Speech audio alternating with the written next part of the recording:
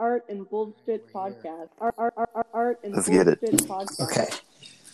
Welcome to another episode of the Art and Bullshit Podcast, the podcast by artists for artists and art lovers. I am your host from the West Coast, James Drills. We are recording. We're back here in Fresno, California.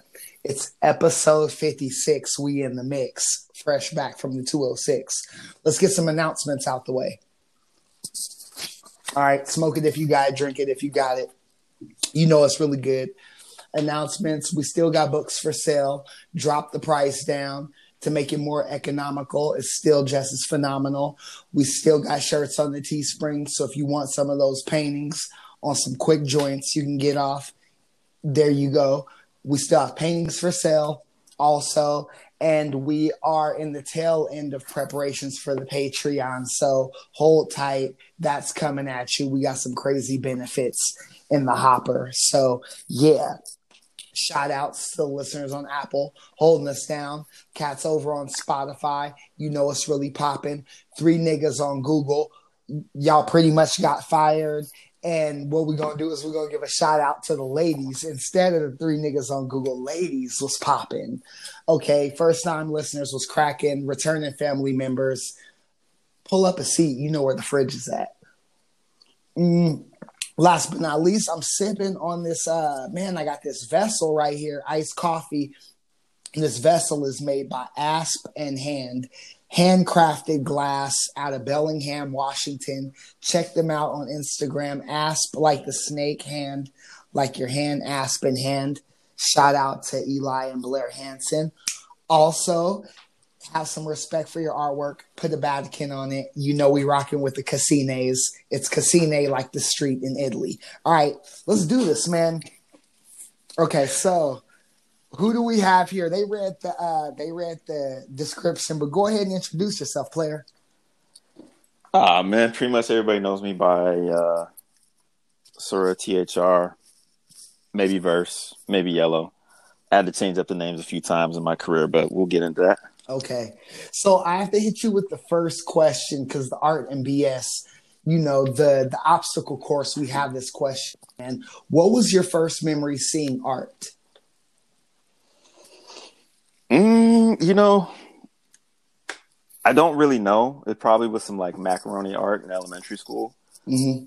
But I do have like a really distinct memory of the first time I saw graffiti, and that was I was riding the bus. Like, I'm from Seattle, so I'm riding the 7 through the South End, and I go and sit in the back of the bus, and it's just like grilled with like black pilot. And you know, I couldn't read any of this at all. I'm probably like in first grade, second grade. I'm super young, but it left an impression on me. So that definitely was a very early memory for me. And then, so you're in first or second grade. What's popping during that time? Give me the story, man. What was happening? Well, shit. I mean, this is pre-internet, first of all. So none of this exists. Pre-internet, pre-computer. Well, I mean, computers are around, but it's very early. You know what I mean? It's just kind of like the tail end of that era. So, you know, I caught like where you basically were your kid and, you know, your parents just basically kick you out of the house every day and they're like, go do something. Yeah. You know what I mean? Just get out of the house, go ride your bike, go walk, go meet up with your friends, do whatever. You know what I mean? Go find you a patch of woods and go walk through those for a couple hours, come back when it's dark, you know? So yeah, I mean, you know, I remember getting my first bike, Christmas, whatever. I'm like, I don't even know how old I am, but anyways, man, I got a bike, and then after that, it was on. Like, dude, you couldn't tell me anything, man. I figured out where all the corner stores were. You know what I mean? And so I'm stealing candy, and you know what I'm saying? Like, I'm trying to like, you know, figure out how to make some money. So I'm like doing this and that, you know. Mm-hmm. Man, I was heavy. Like this like third grade, fourth grade, I was heavy into lowrider magazines. So I was getting those, bro. And like, man, you know what I mean? Just seeing like a really clean painted car. This shit was crazy, you know? So that's really what it was back then, man. And I mean, you know, around that time, I think like NWA was like it had ended, and basically it was like The Chronic and Doggy Style were like the biggest records out. So it was a fun time to be alive, man. Yeah, yeah, the 90s, man. That was like I remember being in California, man, and the Chronic hit, and it definitely, yeah, that was a whole vibe. But you know what also was around that time too? Because this is less about me, more about you in a second. But Ice Cube, Predator, and Lethal Injection were really iconic albums. Oh yeah. Oh yeah, bro. So basically I just worked like crazy overtime because COVID shut everything down. I can't take my family on vacation, whatever, you know? So I was like, forget it. Let's get to the money. But man, I went through and like listening to all those albums, like, you know, like Death Certificate, the Lethal Injection though, man. I remember my brother had that, and that whole album is crazy. Like still to this day, that thing is wild. Mm-hmm. Yeah, definitely, man. It was a good time, man. Like, you know, Pac. And it's important to know, like, this is like pre Wu-Tang, pre No Limit. You know what I mean? Like, because that definitely changed things too, like musically. But man, it definitely like getting back to kind of like the streets. Like, I mean, you know, Seattle has this reputation for being like hella chill, and for the most part it is. But man, you know, like, so I grew up in South End, and yeah, that shit was fucked up, bro. Like all my classmates, like in elementary school, you know what I mean? Everybody's in a gang, you know, their older brother, cousin, whatever, you know, so they come to school and they're really little woo-wop, whatever, you know? And it was wild, bro. Like, I remember, like, going to school in this one neighborhood, and it was like, you know, the Holly guys were over there, so Crip, right? And then you would go, you know what I mean? I remember, like, I did this after-school program, like, just a couple blocks away, and then it was Pyru's over there. And it's just wild, man, like, you go down, and then you know you go to the other neighborhood, and then it's all folks. You know what I mean? So yeah, it was crazy. Like it was a lot of like gang pictures, and just I don't know. Like you go back and you see some pictures of me in elementary school, and like we're all throwing up gang signs, bro. So like it was a cold time. You know what I mean? Like you're really. And now that I have some more perspective, I'm older. Like I have a family, I have a son. You know what I mean? Like, I look at it and I'm just like, damn, like this shit we were doing when he was, you know what I mean? Like, as my son gets older, I'm like, man, we were on one, you know? Like, it's just crazy. Like, like even like the dudes who like were break dancers, right?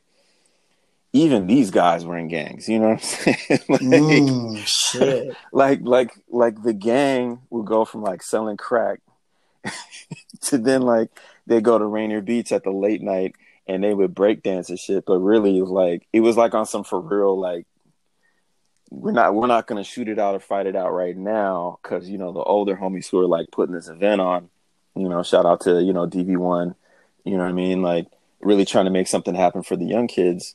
But like really, like the shit was fucking violent, man. You know what I mean? Like I remember distinctly as a kid, like going to sleep, you know, so I live close to this like big train yard, and you know it was like train horns and, you know, occasional gunshots, you know what I'm saying? Like shit was wild, bro. So yeah, glad it's better, because times was kind of fucked up back then. Yeah, man. Yeah. That's crazy. So and you know what, the thing that really sticks out to me though, hearing you talk about the landscape of Seattle with gangs migrating to Seattle, the gangs that you named, I'm like, okay, well, you have the Pyrus from California, but then when you say like folks and you're referencing like Gangster Disciples, GD, that's a Midwest thing. So these gangs were migrating from everywhere up to Seattle. Oh yeah. Well, what happened is, so, you know, I talked to my dad about this, and he was like, listen, you know, Seattle's always had this reputation where, you know, you could come here and you could raise a family. And if you were black, especially, like, so I just finished watching this like multi-part lecture series If you're curious, you can take a look. But Professor Quintard Taylor at the University of Washington, he did this multi-part lecture series on the history of the African Americans, basically from the end of slavery to actually to the year like 2000. So like he covers like a lot of time, and it's like an hour and a half, 2 hour lecture every time, 6 parts or whatever. Okay. But what he's really talking about though is like Seattle really was like you could come here as a black person and like get a job, and you could buy a house, not everywhere, but you could buy a house, and you could generally raise your family in peace. And there were also a couple policies in place that made things a little bit easier, versus like, you know what I'm saying? Like I still have like hella family like in the deep, deep, deep South. Like, man, you can't like listen. Like they still shoot up the Emmett Till signs in that town. You know what I'm saying? Damn. So like, yeah, shit's real out there. So, you come to Seattle and you're like, man, this is great. I can join, I can pick up a trade. You know what I mean? I can get like a decent paying job and I could have a life. You know what I mean? And so a lot of these families, you know what I mean? You come out of this kind of post Great Migration era and, they look around in Chicago. Like I got a lot of family from Chicago. They have moved out of Chicago. I still got some people there, but they're looking around and they're like Cabrini Green or fucking lakes and trees. Yeah. It's a South really side is no joke. Man, it's a real simple equation, you know what I mean? And like, so they're out of there, like they're not going to move to fucking Geary. You know what I'm saying? Yeah, like that's real. That shit's even worse. So, you know what I mean? And if your choice in Chicago is GDs or Vice Lords, which my older cousins all are, right? Yeah. They're like, shit, let's go somewhere else. Let's go to California. Let's do that. But then see, the problem is that they brought all the gangs with them. So we literally have like all these gangs. Like I've met every type of gang you could even possibly imagine. Like I ended up going to some pretty fucked up schools, man. So I've met, I've been in a classroom with GDs and Vice Lords and people making up gangs and shit like that. You know what I mean? But yeah, man, it was a wild time. That's Seattle though in the 90s. Wow. So okay. The picture that we're painting right now is you're in elementary school, your friends are in gangs, you're throwing up gang signs and photographs. How does that where do you go from there? Well, I mean, so my dad is like a old school hustler, right? Like old school hustler. So, from the South all through the Midwest, you know what I mean? New York, all of that. Like this dude was just like an old hustler, and just anything that he could make the money with. So if the money in that moment was heroin, like he was moving heroin, you know what I mean? If it was cocaine, it was cocaine. So, being that he was that dude, and he had some wisdom to understand that he had basically fucked up, almost his entire life. He was like, listen, bro, like you can't afford to like fuck around and like be in the streets, like take my word for it. You know what I mean? And so from a young age, like he kept drilling this into me to the point where it was like annoying. You know what I mean? Like that's that like black dad experience. Yeah, that's real. That's real, man. But he was really trying to save his son from making the same mistakes that he did. You know what I mean? And it would be years later when I found out that like this dude was literally like on the run from the FBI like my whole life. You know what I'm saying? Like literally on the run. Like it's wild. Like I watch like mobster movies and you listen to these rap songs and they're like, oh man, feds tapping my phone, and you hear these clicks and beeps and all this stuff in the background when you first pick up the phone. No, that's like my life. Like that's real shit that was going on in my household. You know what I mean? So like, it's crazy. Like you pick up the phone, like you make a call, clearly they recognize my voice. You wait a couple seconds and then you hear a click and okay, cool. They got off the phone because it's not my dad. Right.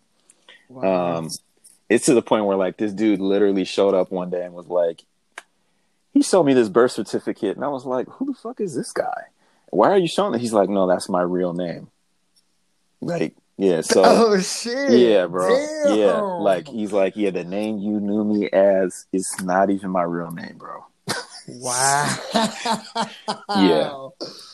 So, like, you know, he was trying to really prevent me from doing that, and he could see how easy it is to get in. You know what I mean? It's like when shit's fucked up, but you know what I mean. Like the dude, you know what I mean. Your homie's older brother is like pushing like a nice 3 series. You know what I mean, and he's got everything you're looking for. You know what I'm saying? Like it's there for you. Like I remember, dude, I still have this. So, you know, getting back to some art shit, like. So I had this assignment in the 5th grade, you know what I'm saying? And they were like, here's some magazines, make a collage. Bro, I went and picked through every single magazine, the whole collage. It's like a 6-7 part collage, bro. This shit is like Rolex watches, BMWs, diamonds, gold. You know what I'm saying? Like it's like lowriders and shit. You know what I'm saying? Like the whole thing, bro, cover to cover. Cover to fucking cover, laminated and everything. So I still got it. You know what I mean? And like, so I think he could see that. He was like, listen, like this guy could either be like a cold hustler like I was, or, you know, I could push him to go to school. So at some point, you know, I mean, I'm listening to my dad because, you know, I see the end result and I'm like, well, I don't want that. You know what I mean? Like there's got to be something else. So for me, like, you know, I was ready for something else. You know, I probably could have done really well in sports, you know what I mean? But, you know, I never got put into any sports, no sports at all, you know what I'm saying? Mm-hmm. So, you know, it was really just me and my environment. And I remember like, you know, my brother like left the house like one summer night, you know what I mean? This was like 94, 95 or something like that. So he like left the house hella late at night. I'm like, where the fuck is this guy going? You know what I mean? And so he did it once and then he came back and was trying to be all quiet and sneaky and shit. I'm like, yeah, all right, bro, I got you. So he left the house the next, like, whatever, a couple days later. And I was like, shit, let me see what this guy's doing. So I just followed his ass. You know what I mean? I'm like 10, bro, you know? So I'm like, fuck it, bro. If we're on a night mission, we're on a night mission. You know what I mean? Like, whatever. So it's like, you know, it's like me, my brother, and my neighbor. You know what I mean? Like just this little neighborhood we grew up in is on the same block. You know what I mean? And they're walking, they find me and stuff. I was like, "Fuck it, I'm coming with you, whatever." And they were like, "Fuck it, let's go." You know what I mean? If they were going to, you know, shoot somebody, if they were going to, you know, break into a house, if they were going to steal a car, that would have been the mission. It just so happened that these guys were going to do graffiti. Wow. And I don't know how. I still really don't know this. I should really hit my old neighbor up. This dude, so he wrote Blur, right? And I really should hit him up and ask, but like, I don't even know how the fuck this dude got like a spray can art book or some shit. You know what I mean? It was like subway art and spray can art. He got the worst one. He got the spray can art. So it had a bunch of like weirdo shit in there. You know what I mean? But no, it's no diss, but I like that raw shit. You know, I want that raw. Give me the subways, man. I need to see the Broadway letters, you know? Yeah. But yeah, man. So he had one of those books. And I was like, what the fuck is this? But all I knew is that we were like on a foot mission. We're walking, you know, we go to the nearest school, you know what I mean? And these guys start painting with some like banner red Krylon, you know what I mean? Yeah. You know what I'm saying?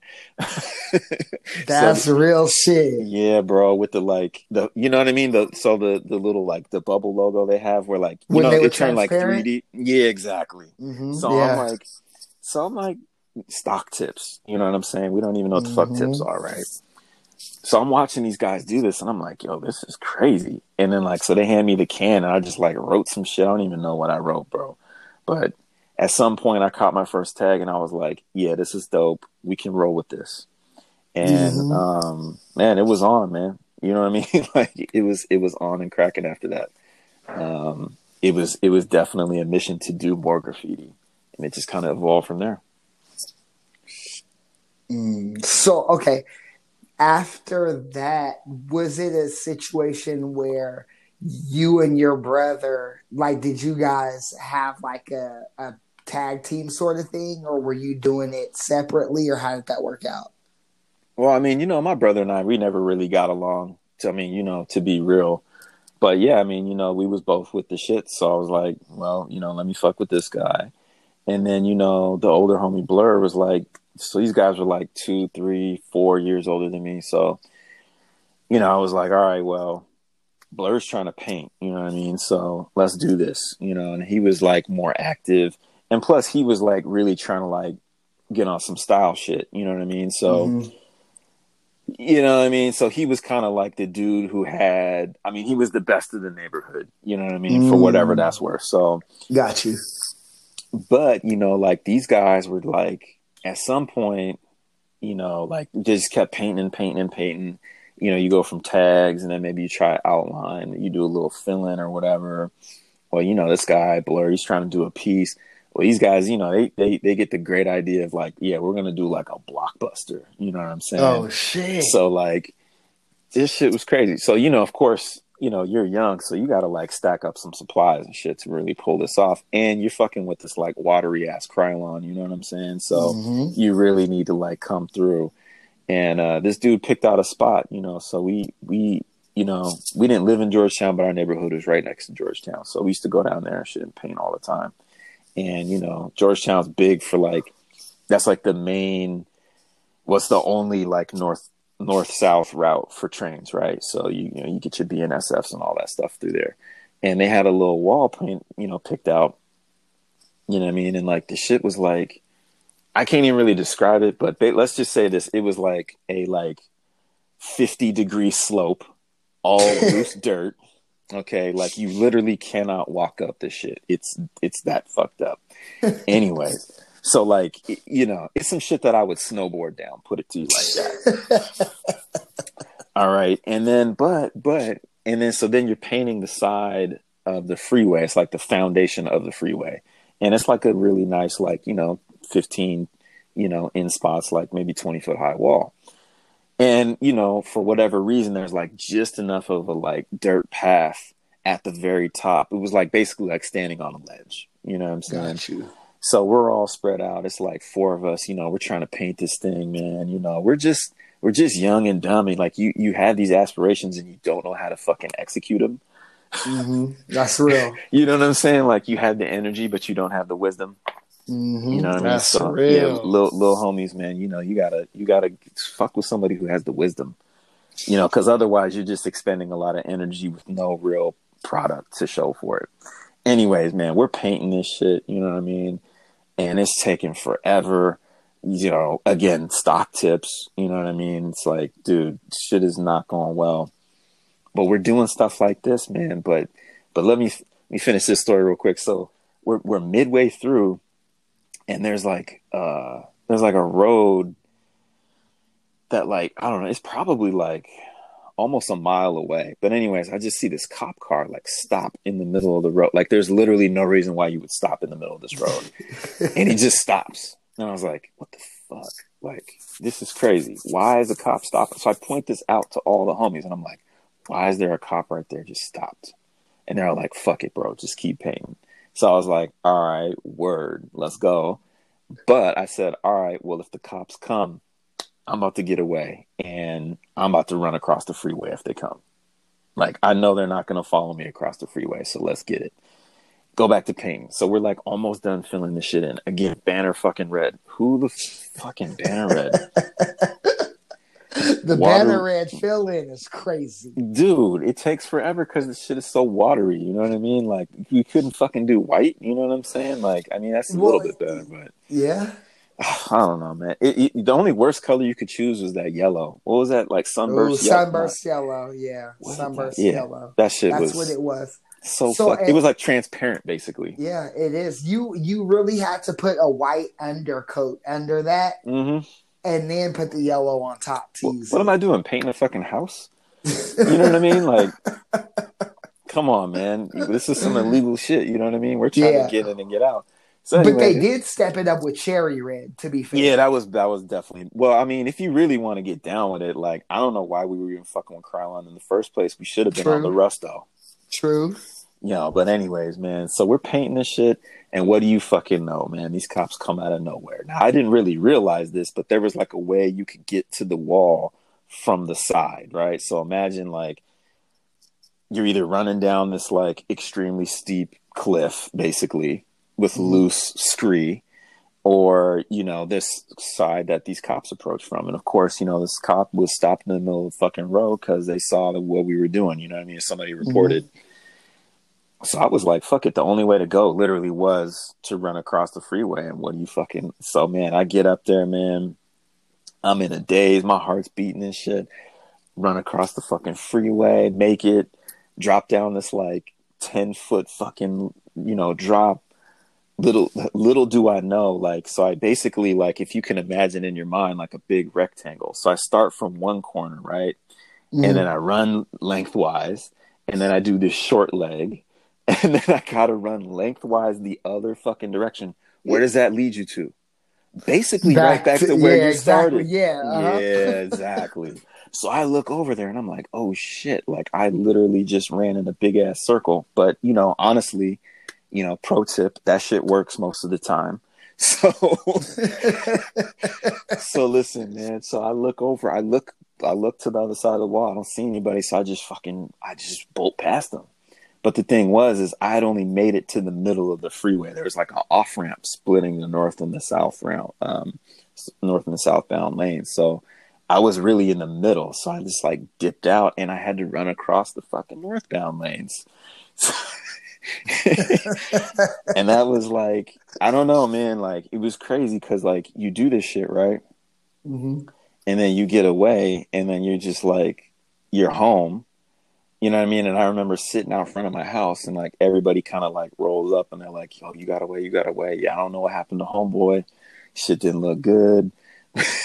Yeah. You know what I'm saying? But then, like, you know what I mean? Like, you're all sitting there, and, you know, we're smoking cigarettes and shit back then because, you know, we ain't have no common sense.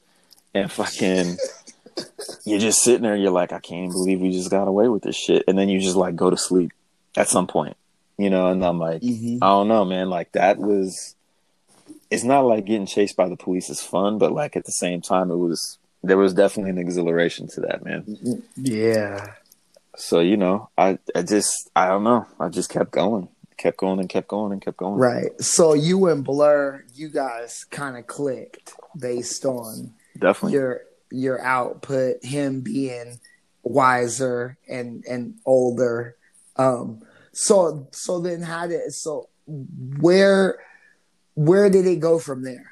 Man, well, you know, so my brother and Blur, they had this other homie, you know what I mean? So they made this crew, man. Corny ass fucking name, but Madness After Dark, MAD. So these guys are like, they got this little crew. They all go to the same high school. Keep in mind. Wait, like, Mad K? Yeah, bro. Yeah. Really? Yeah. Wow. Okay, all right, continue. Oh, okay, yeah. I don't know if that's a good thing or a bad thing, but anyway. I just never knew. Yeah, I just never put it together. Okay. Oh, yeah. For it. Well, basically, yeah, that's my brother and Blur and you know, the homie Danny. And so anyways, man. Well, and actually, so there was this other girl that lived in our neighborhood too. Her name was Angel. She's dope. Okay. Angel 179. So she's still painting, you know what I mean? So she's really, really, really good. But basically, yeah, I mean, so they formed this little crew. I'm the little homie, so, you know, at some point I get down, whatever. But the thing is like, I'm about like action, you know what I mean? And so I'm really trying to paint, you know what I mean? And at some point, these guys was really trying to like get on some like super hip hop shit, which, you know, of course, like whatever, like that's the business right now. But, you know, I'm really not trying to break dance. I can respect it, but, you know, it's just not me. You know, I'm not really trying to sit here and listen to these guys freestyle because they're kind of whack anyways. I'm really trying to paint. So at some point, man, I hit middle school and, you know, again, I'm from the South End. So I go to middle school and, you know, whatever. So I had, I'm playing basketball and shit, you know, a little like young kid shit. And so eventually I like challenged these guys from the Central District to a game of basketball. There's like 5 of them. I was like, whatever, nigga, let's play. So I have all the like super corny white guys on my team because I went to middle school like on the other side of town. So on Queen Anne, right? It's basically like an all white community, you know. So again, peep that Quintard Taylor lecture, you understand. But anyways, man, so like I'm going to middle school there. I'm only going because they got a snowboarding program, and I was like, yes, that shit sounds fun. Let's do that. So, I go and, we're hooping and we just start beating the fucking brakes off these guys. You know what I mean? Like we're up hella points and I start talking shit. You know what I'm saying? Anyways, we get into a little scuffle with the one dude, the homie Miguel. And so whatever, we get into a little scuffle. We keep playing, whatever. And, next week I'm like, yeah, fuck them niggas. You know what I'm saying? But then dude sees me. I got a black book, right? And it's like lunchtime and I'm like doodling in the shit. And he was like, hey, you do that graffiti shit? And I was like, yeah. He's like, yo, let me check your book out. He's like, yeah, this shit's dope. He's like, yo, he was like, listen, man, bro, like I fucking write too. You know what I mean? So whatever. He's writing. I don't even remember what he wrote back in the day. But anyways, he was like, listen, there's this abandoned school in my neighborhood. You should come paint. So like, whatever, we go and paint. I remember the first day I went over to these guys' neighborhood, right? So it was the homie Miguel, but then he had this homie, this guy wrote Maze. So these guys live in the CD. So I go to the CD, man. I'm not even really thinking about it. And I had like a blue and black Helly Hansen coat. I got blue jeans on. And I had some basically all blue Nike running shoes. I don't even remember the model. But basically, I'm wearing a lot of fucking blue, right? But anyway, so the dude Maze, man. Yeah. This dude, I didn't even fucking know because it's not my neighborhood. This guy's in like a all blood neighborhood. All blood. Damn. I get off the bus, you know what I'm saying? And like, niggas is like, what's up, blood? Anyways, I keep marching through, you know what I'm saying? And then I get to, the homie Maze's house. And he like looks me up and down. He's like, yo, I can't believe you just wore this shit in my neighborhood. Like, how the fuck are you still here? You know what I'm saying? Damn. Anyway, so like I hook up with these guys, you know what I'm saying? And these guys were trying to paint. So, at first, it was really, me and the homie Miguel.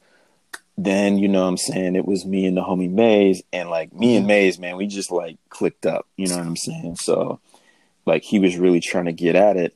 And so me and this guy really just like, we start doing these fillings, you know what I mean? Like we're hitting other neighborhoods and shit. We're really like walking around, you know what I mean? Like we're like, cool, like we're going to start here. We're going to walk 6 miles to go paint downtown. And then we're going to walk back home. You know what I mean? And I bombed the whole way, you know what I'm saying? Yeah. So we really start getting at it and, we kind of get a little name for ourselves. You know what I mean? Like keep in mind, like you got to understand, like, I'm not kicking it at like a writer's bench or like the writer's block. I don't really like graffiti still on some like strictly some like neighborhood shit with me. You know what I mean? Like, yeah. You know what I'm saying? And like the guys that eventually ended up kind of like lightweight mentoring me back in the day were like THCA guys, so these dudes really, man, if you look at it now, like these dudes got either Fed cases or they're like drug traffickers. You know what I'm saying? Damn. So they're really just doing graffiti on the side. You know what I mean? That's some like side shit. You know what I'm saying? Like, so that's really what it was, like, so I'm still in this like neighborhood mentality, keep in mind, like, it seems like the overwhelming bulk of graffiti writers, they're really from like North Seattle, you know what I mean? But I don't really fuck with the North End like that. So I'm just like keeping it really, it's just really hood to me. You know what I mean? Yeah. So, whatever, man. I hook up with these guys from the CD, we start painting and we form up this little crew. Well, these guys really put me on their little crew, OMK. So anyways, we start painting and like, we just start doing more and more shit. You know what I mean? Like we start to bring in the freeway spots, and we're doing this and that. And eventually like, me and Maze, like we're painting freeway signs and shit. Like we're really getting at it. You know what I mean? And so, yeah, it was a live time, man. That was about like, I say like 98. It was a good year. I just say that. It was a good year. Yeah. Mm-hmm. Yeah, bro. So then the OMK phase, after that, was it one of those things where, naturally some of the graffiti writers in the crew, they weed out, and then there might be a few of them that you keep running with, or how did you make that transition to the next era? Well, what I found out by this time is, I basically outlasted everybody. Like, I don't even know. I think that's my graffiti superpower, is like stamina. Mm-hmm. And so by this time, like all the Mad K guys, these guys all stopped. They're on some other shit. You know what I'm saying? So I'm paying with the K guys. You know what I'm saying? This is where I meet a young Answer. You know what I'm saying? Before he's really even doing anything, we're taking this guy out painting. You know what I'm saying? He's criticizing me because I'm smoking cigarettes, running away from, security guards and shit. And you know what I'm saying? My how things change. Yeah, exactly, man. Yeah, man. Rest in peace, though. That's my dude. Yeah, rest in peace, Answer. But yeah, man. I mean, what can I say?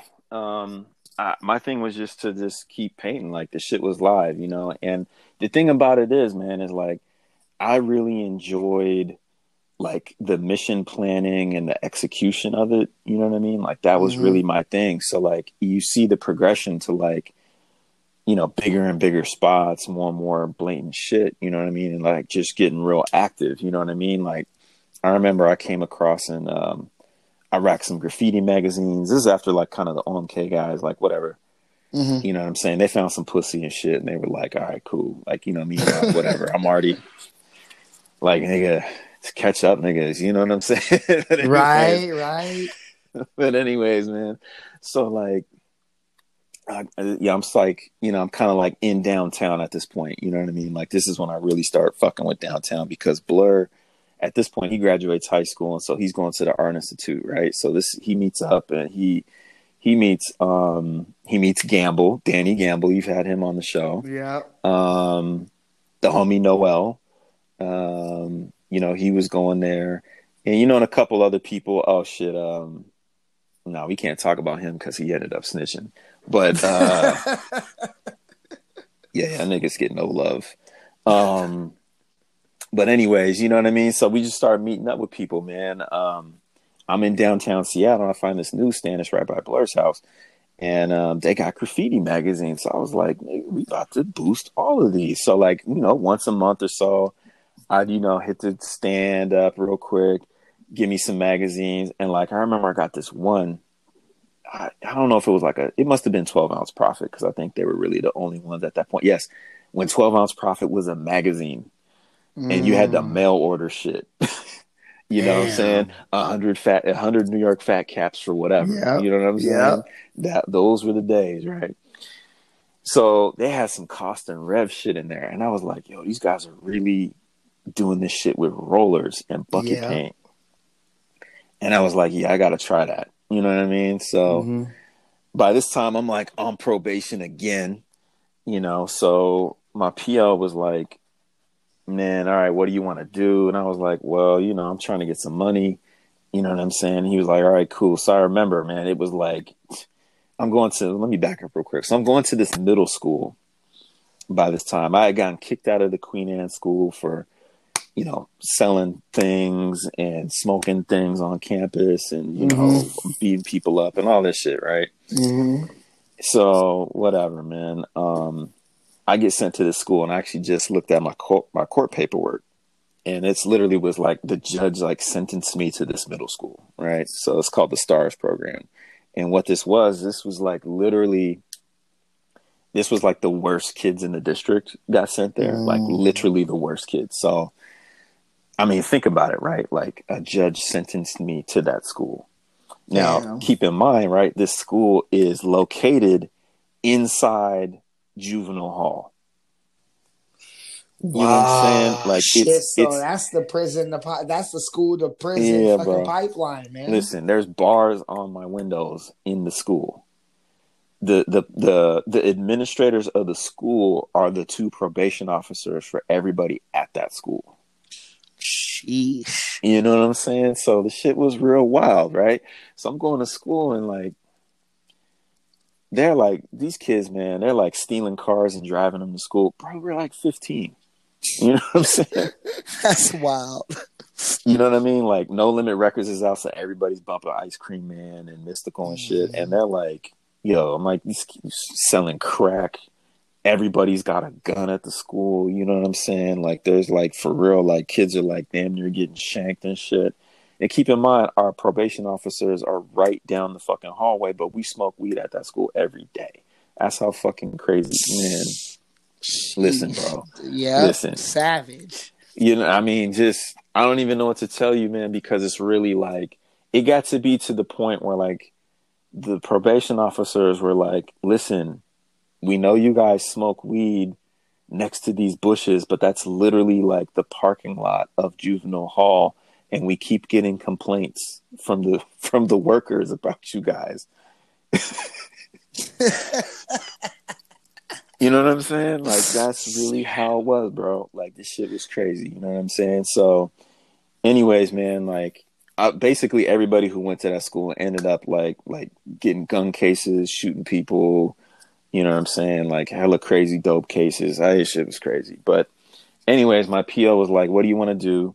And I was like, "Let me get a job." And he was like, "Cool. You can't legally work." That's how young I am. You can't legally work until your birthday. So my birthday rolls around that next week. He's like, "Cool, go work here." So he gives me this job at it was called Panels for Progress at this time. The irony, it was some sort of like quasi anti-graffiti program. You know what I'm saying? It was like on some like hearts and minds, like, you know, psychological influence shit. It was like, listen, you can paint these murals legally, you know what I'm saying, down here. But me, I'm thinking crime all the time. So I'm like, oh, you just gave me the keys to the castle. So I'm getting all this equipment that I don't have. Like the really expensive, like $80, like roller extensions, like the steel ones, you know what I'm saying? Exactly. So, you know, that extend hella far. I'm like, listen, you just got me that. And then you go in the paint room and it's like, oh, like Home Depot's literally just giving you guys like 200 cans of mist tint. So now you just gave me everything. And you got the roller naps and the frames and shit. You know what I'm saying? The good ones, the good naps. Oh yeah, bro. Big fuzz, man. Yeah. Yeah. The high texture coat shit. So me, I'm like, shit, okay, like you got a peep though. I'm like 15 and a half. And I'm like, all right, cool. It's time to do rollers everywhere. So I get real good at those, man. And like, we just start doing those everywhere. You know what I mean? Like, you know, it was just a fun time to be alive, man. Like, and around this time too, you know, the KYT guys, the KYT DTC guys that come to town. And so they were really like painting, you know, like they were really, really, really getting it up. Like it was wild. Like I go down to any yard in Georgetown any fucking night, and like I'm running into Jabber or Vex. Like those guys are just in the fucking yard that much. Every time I'm in the yard, you're in the fucking yard too. You know what I'm saying? Like it's to the point where I'm like walking down the street to get into the yard, and I'm seeing this dude Jabber just do outlines over every part of the train car. He's climbing up on the bars, on the door. You know what I'm saying? The ladders. And I'm just like, yeah, all right. Yeah, I see you. You're active too. You know what I mean? So it was good, man. And like, we're right in the middle of all that. But at the same time, you got to peep, like, you know, we're like 5, 6, 7 years younger than all of these dudes. You know what I'm saying? So, you know, I don't know. I think that got a little respect, man, because, you know, eventually I would come to find out that basically, you know, I'd meet people and they already knew who I was. You know what I'm saying? There you go. So, you know, because again, you know, you got to peep. Like, I'm not really socializing with any of these dudes. You know what I'm saying? Because really, my big homies are doing this. You know what I'm saying? I'm not really trying to do that because I could see the consequences. You know what I'm saying? And, you know, shout out to all my homies. But, man, listen, a lot of you guys are fucked up on drugs right now. You know what I'm saying? So I can see the end result. So I'm trying to stay away from that. And I'm just really going all in on the graffiti. You know what I mean? So that's just what it was, man. That's fucking... And to your point, I'll tell a quick James story. So when I moved to Indianapolis, I met a guy... the guy who actually introduced me to Jason, he moved from San Jose to Indianapolis, and we were all fucked, dude. At that point, like juniors or seniors in high school. He was like a fanboy of KYT. And I had never heard of Puzzle or Vex or any of those dudes. But he was like, he had their tags down. He was like, yo, check these styles out. So he, right? So here is the thing. So fast forward, I moved to Seattle, and then I get to see real KYT shit in person. Right. And it's like, oh, the shit was so crazy. I understood why he was so enamored with them, because I'd never seen walkouts before GK. Mm-hmm. Exactly. Yeah. Exactly. Well, you know, he's got a real famous one. So, I mean, you know, GK obviously he's from LA, but that one in Bellevue that he did, you know what I'm saying? Like that shit was like, he left a gem for the whole Northwest. You know what I'm saying? Yeah. Him and Power, man. Like, but I'll tell you though, like, so it was interesting. Like Seattle, it seems like it came in like phases. Like I think from what I hear, you know, and everybody likes to spin a nice tall tale. From what I hear though, like the city was kind of live way back in the day. Like, so you like 89, 91, you know, people are really painting. But I'm going to be honest with you, man. Like I was around observing shit as a kid, you know what I mean? Like 93, 94, 95. Like I'm seeing everything at least in my part of town. And like graffiti wasn't really happening. You know what I'm saying? So like the big homies in my neighborhood, again, the THCA guys. So, you know, Low Keys, Kier, Bent, you know what I mean? Like these guys is really getting it in, man. You know, eventually, like I would make my way to the north end, you know, every once in a while, you know, they had a little gasworks wall, you know, shit was like, all right. But, you know, at the same time, like, I don't know, man, it was active, but it really wasn't. And I'm going to tell you, like, definitely when I was getting it in like 95, 96, 97, like the shit was pretty much fucking dead until KYT came. You know what I mean? So, you know, shout out to those guys for really like jump starting Seattle. I remember Jabber, man, this guy really set the shit off with, he did like 15 inside out Jabber heads, like broke into this building. So it's the building where, what is that place? Something Ginger downtown. But anyways, Wild Ginger. Maybe that's it. Okay. Anyway, so he's doing the inside out heads. And I'm like, how the fuck are you painting inside out on the, you know what I mean? So at this time, I had enough mural experience to where I understood like layering and colors and like all this, you know, again, like I'm thinking about, you know, how to do something. I'm like, how the fuck? Like this shit was crazy. You know what I mean? Like he really brought shit to a whole other level, you know, but what I would come to really understand is like, these guys had just traveled around a little bit. So they brought the best flavor of whatever was happening where they were and brought that shit somewhere else. And you're like, oh, this is like some real shit right here. You know what I mean? Like, so like the LA guys with the walkouts and the freeway signs and the ledges on the freeway, you know what I mean? Like they brought a little bit of that too. So I kind of caught on to that myself, you know, so we ended up painting the Jose Rizal Bridge. That's the green one that goes from Beacon Hill to Chinatown. You know what I mean? We ended up painting that one a couple times, man. The coldest one, though, like a lot of people might not even know this, but this shit ran for like 15 years or something like that. Dude, we painted that shit in the daytime. Damn. So there was a spot inside the bridge, right? So you like look up and it was like basically, you know, like, so a composition of one of those, you know, bridges is like you have these basically these really tall I-beams. You have the outside beams, right? But then on the inside, you have those support beams. Well, there was one that had kind of like a pipe running on the lower third of the wall. So you could like literally shimmy out there and you could have that pipe like behind your shins. So I was like, shit, this is hella stable. So I was like, with all the homies, I was like, hey, let's do this shit right now. Ain't nobody gonna see. So we paint that shit in the daytime, bro. That shit ran for hella years. But but listen, man. So after all this shit happens, like 96, well, I say 90, 98, 99, graffiti in Seattle basically shut down, man.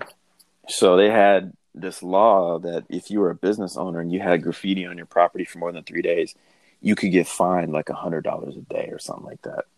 Sheesh. And like the city committed millions of dollars, you know, millions of dollars in the you know, in the late 90s to just like graffiti abatement.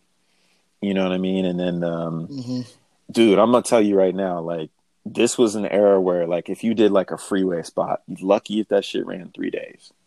Lucky. Whoa. You know what I'm saying? Like, you're lucky. So it was just a weird time because this is, you know, kind of like my most active period, basically, right? Like where, well, I would say where typically most people, you know, who come up writing graffiti, you know, that like end of high school era, you know what I mean? Like you're really trying to get it in. But dude, it was so fucking hard to get over at that point. But yeah, man. So, you know, we had to change the approach.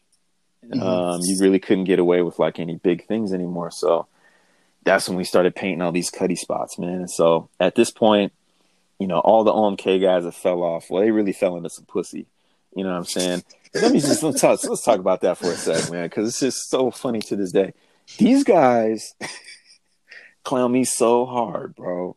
I was like fucking bitches back in the day, whatever, right? And they're like, oh, you know, whatever.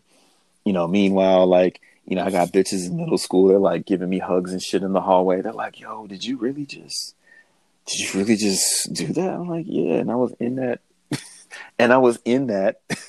Yeah. That's why I'm here. You know what I'm saying?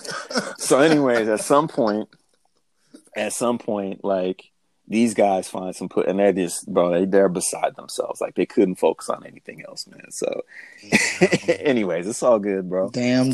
It's all good. So, you know, all these guys have fell off, but you know, I would like roll up to their school. It's like 8th grade. I'm like in the bad kid school or whatever. I like painted like these giant blockbuster throw ups on the school. Like everybody knew it was me.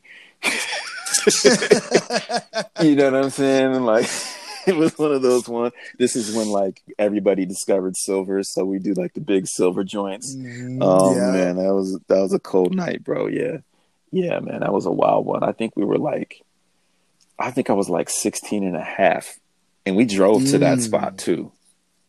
Yeah, we took a car and drove to that spot, so I'll just leave it at that. But man, like that shit was so hilarious. I had dudes like years later, they're like, yo, like I remember that shit, but they painted it over like in like 3 hours, but I still saw it, and I was like, yeah, all right, bro. Shout out to the homie G Bear, man. But yeah, bro, like so basically like the graffiti shit was crazy. There was this graffiti detective, you know what I'm saying? He really like this dude had a hard on for graffiti, you know what I'm saying? And like he was just a fucking weirdo. So like he would literally like, you know what I'm saying? Like he was literally on some like almost like some stalker shit. So anyways, he had his job, and you know, we had our job, and whatever. I'm gonna tell you right now though, that dude in the city were winning. So at some point I was like, all right, well, we can't really like, you know, doing these big throw ups and these outlines and big tags and all this shit ain't really happening, you know? So we started painting all these cutty spots. And around this time is when I met the dude. So again, you know, Blur, like I'm like, whatever, he just sees like a fixture in my life. That's so funny. I eventually hooked back up with this dude, and he was like, yeah, come meet these homies over here, you know. We got this new movement going. It's called I. Like, we're trying to paint. Like, these dudes are really about it. You know, by this time, like, everybody in the city knows who I am because I'm, like, really putting in work. You know what I'm saying? And so I was like, whatever, let's go paint. So the funny thing is, bro, like, now you got to understand, I grew up next to, like, a huge train yard, right? Boeing Field. Like, this shit was, like, 7, 8 lines deep. Of parked, it was like a layup, you know what I'm saying? So I'm seeing everything come through, you know what I mean? Canadian trains, everything. So I'm like, I really like get down with like the freight shit, you know what I mean? It was even to the point where like, even the KYT guys who would like really like paint that yard, because quiet as kept, they actually lived across the street from the train yard. That's why they did so many trains. You know what I'm saying? So listen, man, like I was in that bitch so fucking much. You know what I'm saying? That I was like, fuck it, I'm about to catch this tag right on this telephone pole in the fucking train. You know, that's a big no-no. Yeah. Ain't nobody say shit to me about that. This is my yard, fool. Ain't nobody say shit to me about that. You know what I'm saying? They brought it up. Like, yeah, I saw that tag you did. And I was like, yeah, I bet you did. Cause listen, bro, I had been in that fucking yard since I was like 11 years old. Mm-hmm. You know what I'm saying? So like, you really can't tell me shit. And I still got the flicks to this day. I pulled hella cars out of there, man. Anyway, so, but yeah, man. So I go and paint these trains with these I&I guys, Mm-hmm. So they're like, all right, let's paint. So they're like, I'm painting with these dudes, and these guys, I'm like, where the fuck did you find this guy? Like, dude's got cool style. But like, I hand him some caps, and he's like, "What the fuck is a New York Thin? The fuck is a Phantom? Like, what is this orange dot?" I'm like, "Yo, you goofy ass, who the fuck?" I like literally like look at Blur, and I'm just like, "Yo, like, who the fuck is your man right now?" You know what I'm saying? Like, it's really on some shit like that. Like just you two. And first of all, you're too old not to know at this point. You know what I'm saying? Right. So I'm like the little homie, literally like putting these like 20-something-year-olds on the game. Like, I'm like, man, this shit. So I was like, all right, like that's cool and all, but like, whatever. Like, you guys need to spend some more time in the oven baking. You know what I'm saying? Yeah. Like, your shit ain't right. Proof your roll first. You know what I'm saying?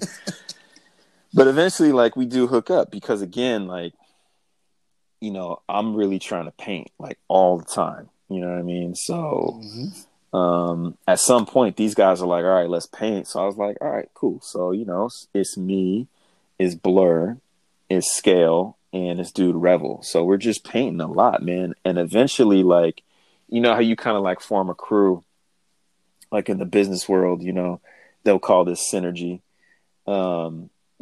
Young kids today might call it a vibe, but like, man, like we really had that shit going, you know what I'm saying? And when that's at its best in a graffiti crew, it's like you're in constant competition with everybody else in the crew.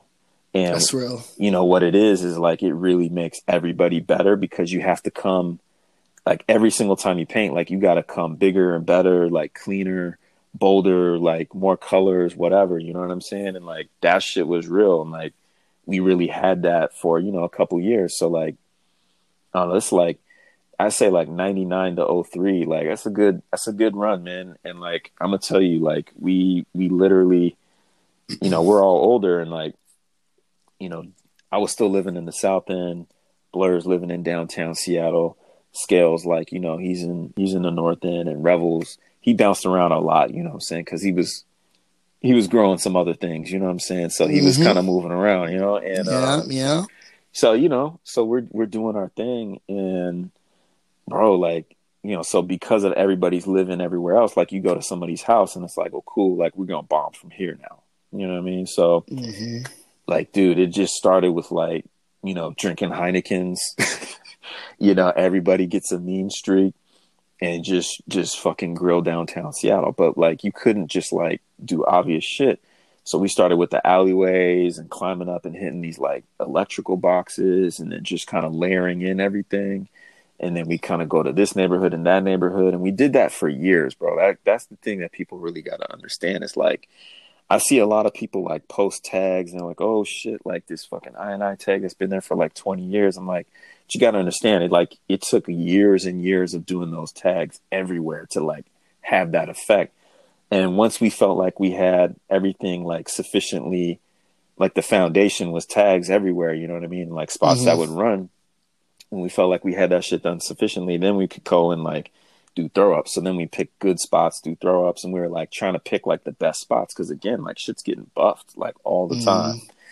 So we would get these like real nice spots, and them shits would run, and then we realized like, okay, like then one day somebody's drunk that like, fuck it, I'm climbing up on that billboard and I'm just gonna do a couple tags on the back of it. And what we realized is like, yo, like they would let that shit run. So guess what we're doing now? Every neighborhood's got a billboard and we're doing tags on the back of those billboards. You know what I'm saying? Yeah. And like, we're really like figuring out what runs, like where is the limit? You know what I'm saying? Yeah. And eventually, like, so we had all that running and then it was like, cool. And then I was like, well, check it out. Like, I got this skill in doing these rollers. So like, let's really get on some big shit now. We got all these tags and throw ups everywhere. Like, let's just fucking get on it. You know what I'm saying? Then we started coming back and hitting these niggas, and oh my god, these dudes was sick. These dudes was fucking sick. I mean, you know what I'm saying? Like, we're doing all these bridges and, you know, crazy ass spots and like, you know, bold shit and fucking Broadway. You know, niggas wasn't even really painting Capitol Hill, and then we came and dropped like 2 fucking rollers on that bitch. You know what I'm saying? Like, dudes was hurt, man. You know what I'm saying? So it would be like some shit where like you'd be on the bus and you'd like drive through a neighborhood and you pass by 2 or 3 like cutty throw ups. You'd see some like, you know, some little shot here, and then we would just hurt you with the like silver bucket paint roller. You know what I'm saying? Like, shout out to whoever like figured that one out, because man, we went through a few gallons of that silver rusto shit. So yeah, it was good, man. You know, like that's when I was writing yellow, and so like I was getting it in, man. Like, so it was wild. Like all the like older homies, you know what I'm saying? Like basically anybody who was shit back then in Seattle definitely like knew what was up, you know what I mean? And like at some point I kind of got to know everybody, started hanging out downtown, you know what I'm saying? And I was just in the streets so much, bro. Like literally I had like grimy like skater kids that are like, yo, like, dude, I thought you were fucking homeless because you were like downtown every day. I mean, you know, it's easy to be downtown every day when you drop out of school, you know what I'm saying? Yeah. And you smoking weed and then you going to do graffiti every day. You know what I mean? Yeah. Like that's your job. So yeah, it was a cold time, man. Yeah. Okay, so really quick, let's take a break. I'm going to check the audio, make sure everything's okay, and then we can reconvene like 5 minutes. Does that work for you? Yeah, let's do it. Art Okay, and Bullshit fantastic. Podcast. We'll be right back, guys, after this commercial. Art and Bullshit Podcast. We back. Art and Bullshit Episode Podcast. 56 of the Art and BS Podcast, the podcast by artists for artists and art lovers. Pull your socks up. Shout outs to the ladies breaking hearts and breaking pockets. What's up with you, player? Man, you know, just had to go make myself a macchiato and, like you know, refill my water cup. Ooh, I like it. We're adults, man. High level adulting. Yeah, bro. You know, get you some assets. You know what I'm saying? That's real. It's like people want to say they fuck with Pimp C and UGK, but they're not even listening to that shit. You know what I'm saying? Get you some assets, man. You know what I'm saying? So Pimp, when did he tell you back in oh my god, I can't remember that. Was it Diamonds and Wood? Yeah. I don't smoke with haters, but they still thinking a sweet gonna get them through my dough. No, exactly. We want some high level adulting, man. You know what I'm saying? Keep my cipher clear. Oh, so we were talking about the I phase. You guys introducing rollers and blockbusters after the Cuddy missions. As going in like a fucking group of SEALs, just killing shit. I mean, basically, but yeah, man. You know, everybody had. Another thing I'd like to throw around this era, because this is very important. You know, so this is like the 90s are over, and everybody who's from Seattle has now moved to San Francisco. You know what I'm saying? So big out to all the BTM homies. Big shout out.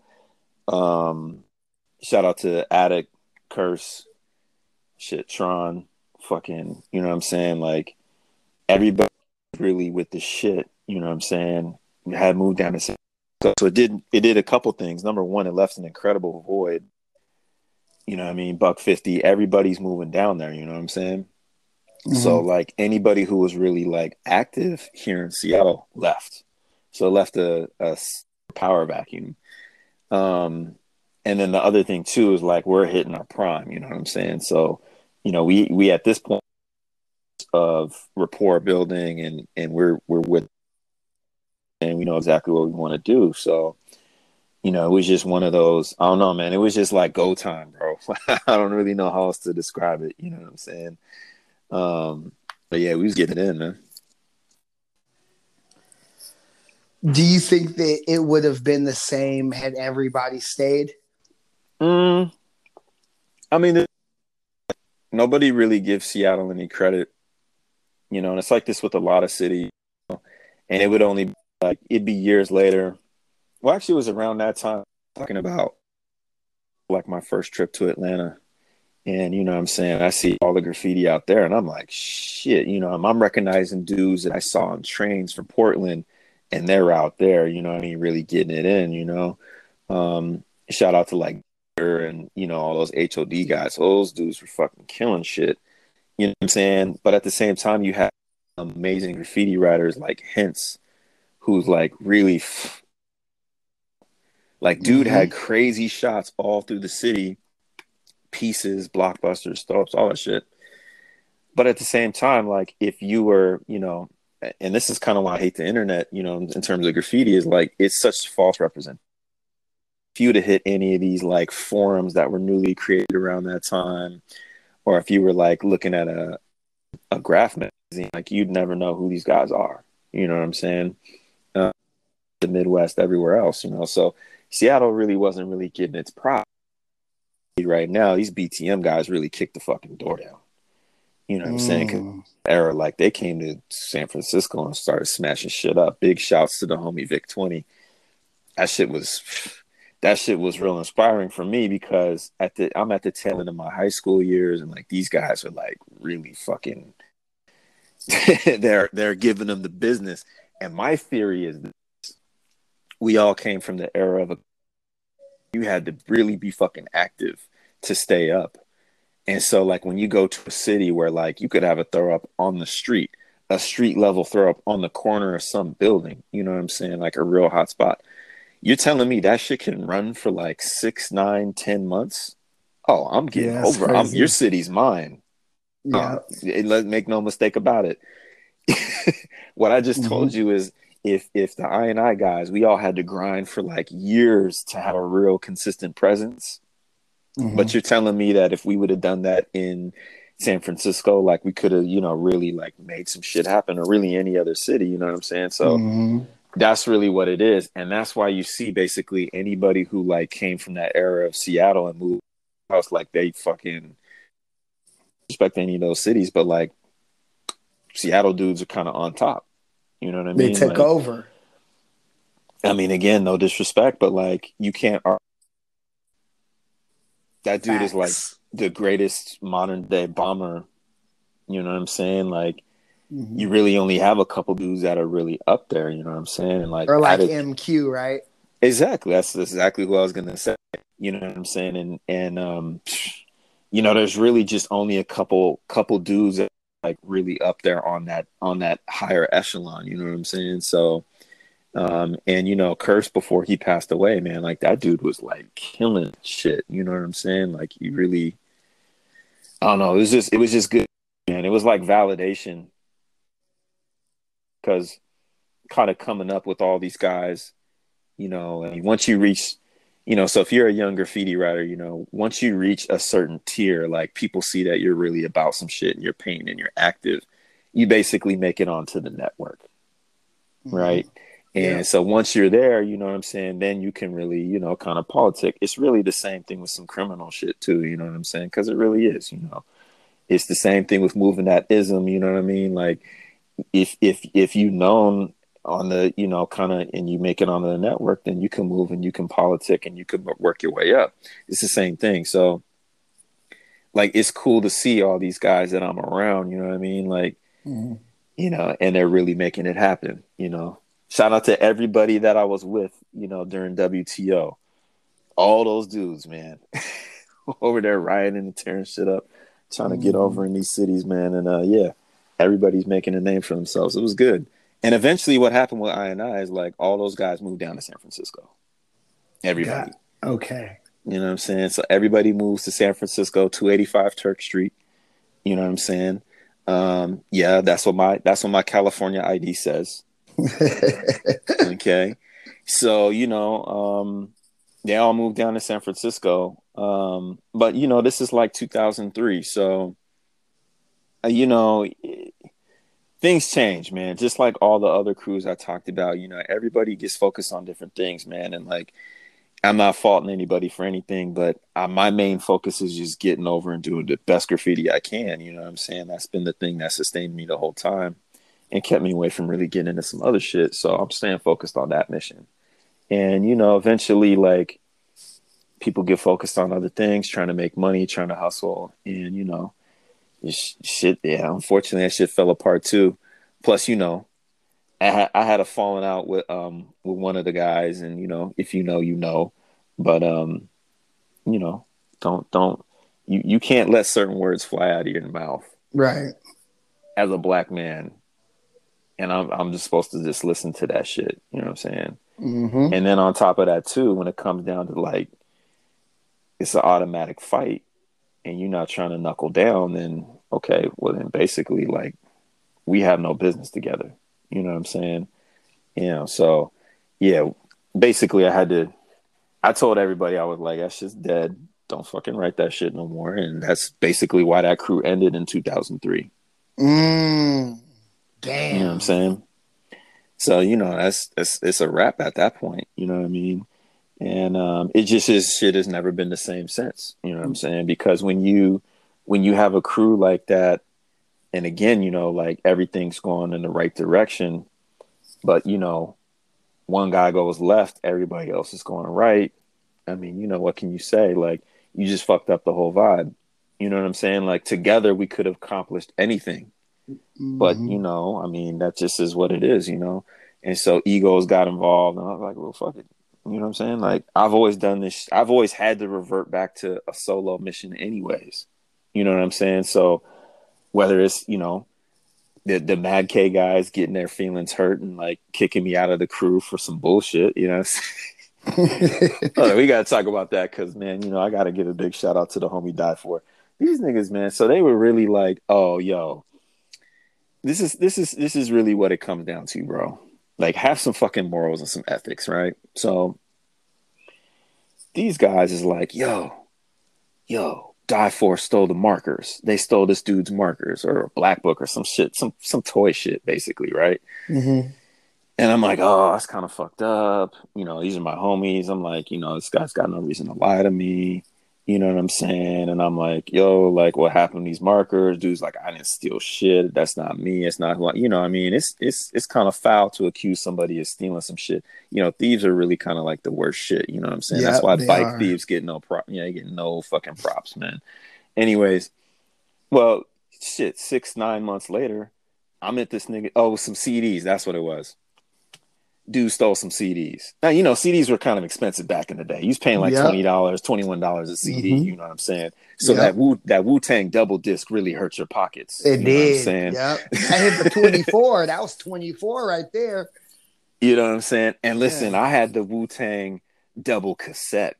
Oh shit. Damn. Exactly. Enhanced CDs, all that. So Yep. listen, man. So I'm at this dude's house and I'm like, yo, ain't these the fucking CDs you just said this dude stole? I'm looking at him right now. He gets quiet and like, oh yeah, well, I'm like, well, are you gonna fucking apologize? You know what I'm saying? Like, nah. And he wouldn't. You know what I'm saying? And I was like, that's fucked up. I basically was like, you're fucked up. You just like talked hellish shit about this dude. He didn't steal shit. You know what I'm saying? And now you're running around the city trying to talk shit about the homie Die For. So I was like, nigga, you're weak. You know what I'm saying? Like, Right. so I see the big homie Feezy, and I was like, listen, bro, like I saw the CDs, like that shit's weak. You know what I'm saying? And I was like, yo, fam, like I know you didn't steal them, like shit's all good, like you the homie. Mm-hmm. I've been straight with that dude ever. You know what I mean? So is that when you guys really got tight? Was that moment or? Because man, have some what the fuck do you really stand for? You know what I'm saying? Like, are you really on some like bandwagon shit? It's like, oh fuck, Die For all of a sudden, but like this dude didn't do anything. Right. You know what I'm saying? Like, that's fucked up. And what does it say about me as a person if I know the real truth and I just keep going along with your bullshit? Mm-hmm. So I'm not, I got, I don't know, man. I guess my foundation is different. So then what these guys did is hella funny, bro. It's so funny. Then like all of a sudden I see these roll calls come out I'm not even on the roll call. I was like, well, fuck it then. You know what I'm saying? You know what I'm saying? Like, Yeah. that's hella weak. You're faulty. You know what I'm saying? And literally to this day, the funny thing is like, you got to understand, these are dudes I like literally grew up with. You know what I'm saying? And they want to come around and be the homie. But still to this day, they won't put me on a roll call.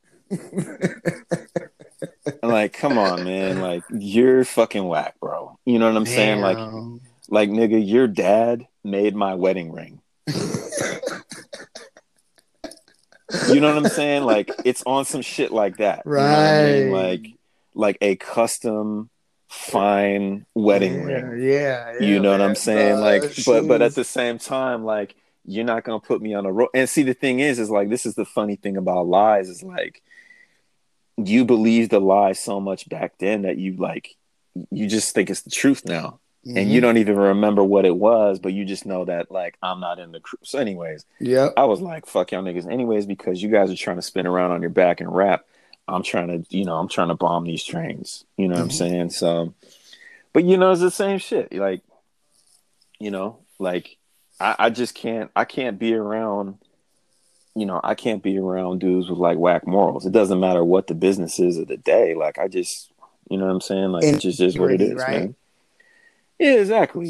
Be about something. So, at that point, '03, like, shit, you know what I'm saying? Like, I've been out of high school, and, I basically was like, well, I know exactly what to do. Like, I'm going to come back and start painting these trains.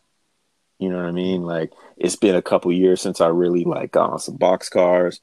I'm trying to come back to, this because, I've always loved painting trains. Like, this shit's hella fun to me. What's You know your what I mean? favorite It's kind just of something car? different.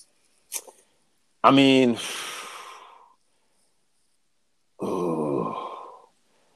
I would say I like a T-box, man. Like, they're kind of weird, but like I just like them. I really also enjoy a waffle car. Again, they're kind of Yeah. fucked up in a way. You know what I'm saying? They're kind of fucked up in a way, but like I really like them because they're just odd. You know Yeah. what I mean? I think my favorite train that I never got to paint was a solid cold. To be honest, man, I have like zero regrets with this graffiti shit. But that's like one where I'm still like, man, if I saw one, you know what I mean? Like if I just was I had to somewhere, figure it out. Go and give me some like, silvers. I mean, are we gonna let this one pass Right. by? You know what I'm saying? Right. Because I remember seeing like all those old reefer cars, you know what I'm saying? Like they would come up from LA with this crazy shit on them, you know what I mean? Like, and I was like, damn, like this is the shit, you know what I'm saying? And what's the ones with the little they're the green cars, but they got the trees on them? Oh, the IBTs. Yeah, bro. Yeah. Yep. I don't know, something about that tree. I'm like, Yeah, those are yes. tight. Yeah, those are tight. Yeah, Yeah. I had a little spot down the way where they always laid those up too, but you know what I'm saying? Yeah, Yep. it is what it Yeah, is, man. man. Yeah, I'm trying to get on it, man. You're back in the train. You're back in the train yard kind of zone. You're on your fucking your railroad fanatic type shit. And then what's happening in this phase? Oh man, well, listen, so I'm trying to paint these trains right now. Mind you, I had dropped out of high school. I had made it out of that fucked up middle school. The middle school was so fucked up. I'm just gonna close this chapter with this. On the day of graduation, my probation officer, man, he comes up to me and he's like, listen, look around. He said, bro, you're gonna be the only one that makes it. Damn. All these guys are fucking clowns or jokers. They ain't really about shit. You're gonna be the only one. And I was like, wow. So I'm like, all right. You know what I'm saying? Like he's the police, but like, He saw listen, something. man, the world is not black and white, man. There's a lot of room for gray. And at that moment, he was really trying to like, from a black man to a young black boy, he was really trying to make a statement there. So I was like, all right, I respect you for that, man. So, anyways, I had dropped out of school after that though, because, I'm really on my shit. And then at some point, like the big homies, like, you need to stop fucking up and take your ass to school. You know what I'm saying? So I end up, going back to school. And, what do you know? I go from like flunking to like getting straight A's. So I was like, okay, I can really like do this shit. You know what I mean? Yeah. You know what I mean? So like I was really trying to be about it, like I'm going from like flunking and committing felonies every day to, being on the honor roll. Like, so, So that's when what I was got, the switch then? Like, what was the thing that made it that? What was the oh yeah. catalyst? Well, that's a good, so I had been on probation like hella times at this point, arrested for graffiti, you know what I'm saying? Multiple times, like, caught cases going all the way back to like 95, 96. And basically it was like, if you knew me back then, it was either like I had just gotten off probation or I was like about to be back on probation. You know what I'm saying? So it was like, it was just one of those, it was just a whole era of like, whatever. Now, like, the first couple times I'm like, well, shit, I'm on like the lowest monitoring anyways. Like, I'm gonna keep smoking weed, like whatever, it's all good. Now, the last time though, they got me with this PO, and this dude, he was like the fucking PO for graffiti writers. Cause the first meeting, this dude's literally like, oh yeah, like, yeah, your buddy Flair. Uh-huh. Yeah, I just got done with him. I'm like, damn, like shout out to the homie Flair, man. You know who you are. Now at this time, this dude had caught a real big case, you know what I'm saying? And like it was fucked up. And I'm like, damn, like this guy is really like trying to sit here and have me like drop, like he's literally just dropping names, like Mm-hmm. all these names. I'm like, fuck, bro, like I'm not. And then at the end of it, he's like, well, listen, if you just go to school, and like you do your thing, like it's all good. But if I piss test you, man, don't come up hot. Now at the time, if you piss tested or you fucked up your probation, it was like an automatic 2 months in juvie. Damn. Automatic 2 months.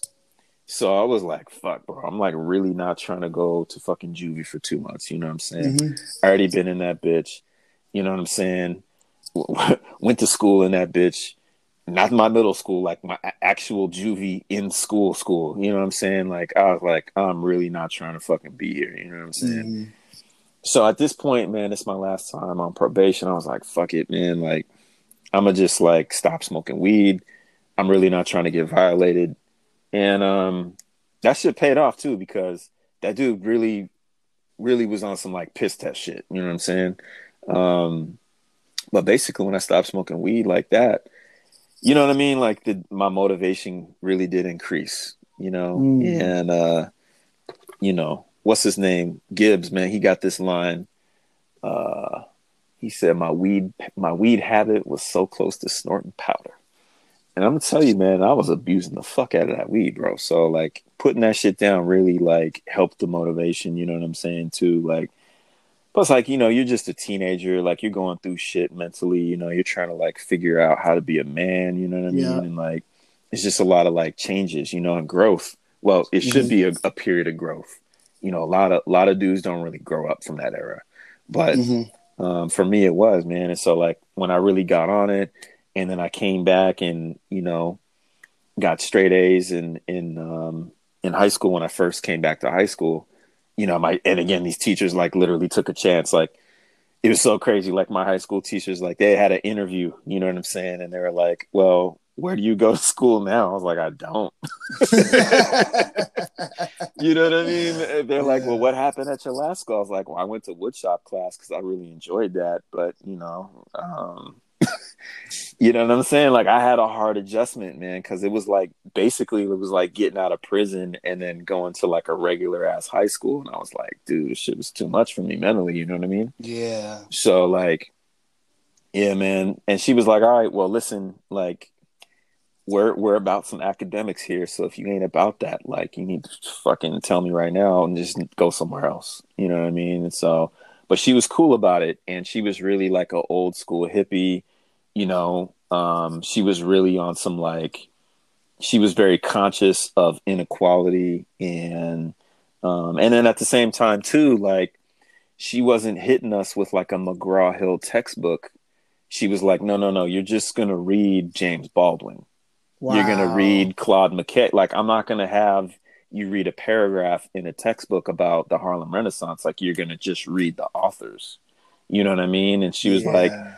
Well, when we talk about American government, in order for you to understand American government, like you need to see what all of these like forms of government are about. So here, read this Communist Manifesto. So now you understand communism, right? Like don't read some other person's analysis. Read Marx and Hegel. You know what I mean? So Yeah. it was cool because, it was the first time I was really treated like an adult. And like that was perfect for me, man. So I really wanted to continue, man, and just go to school. So at that point, my grades were fucked up.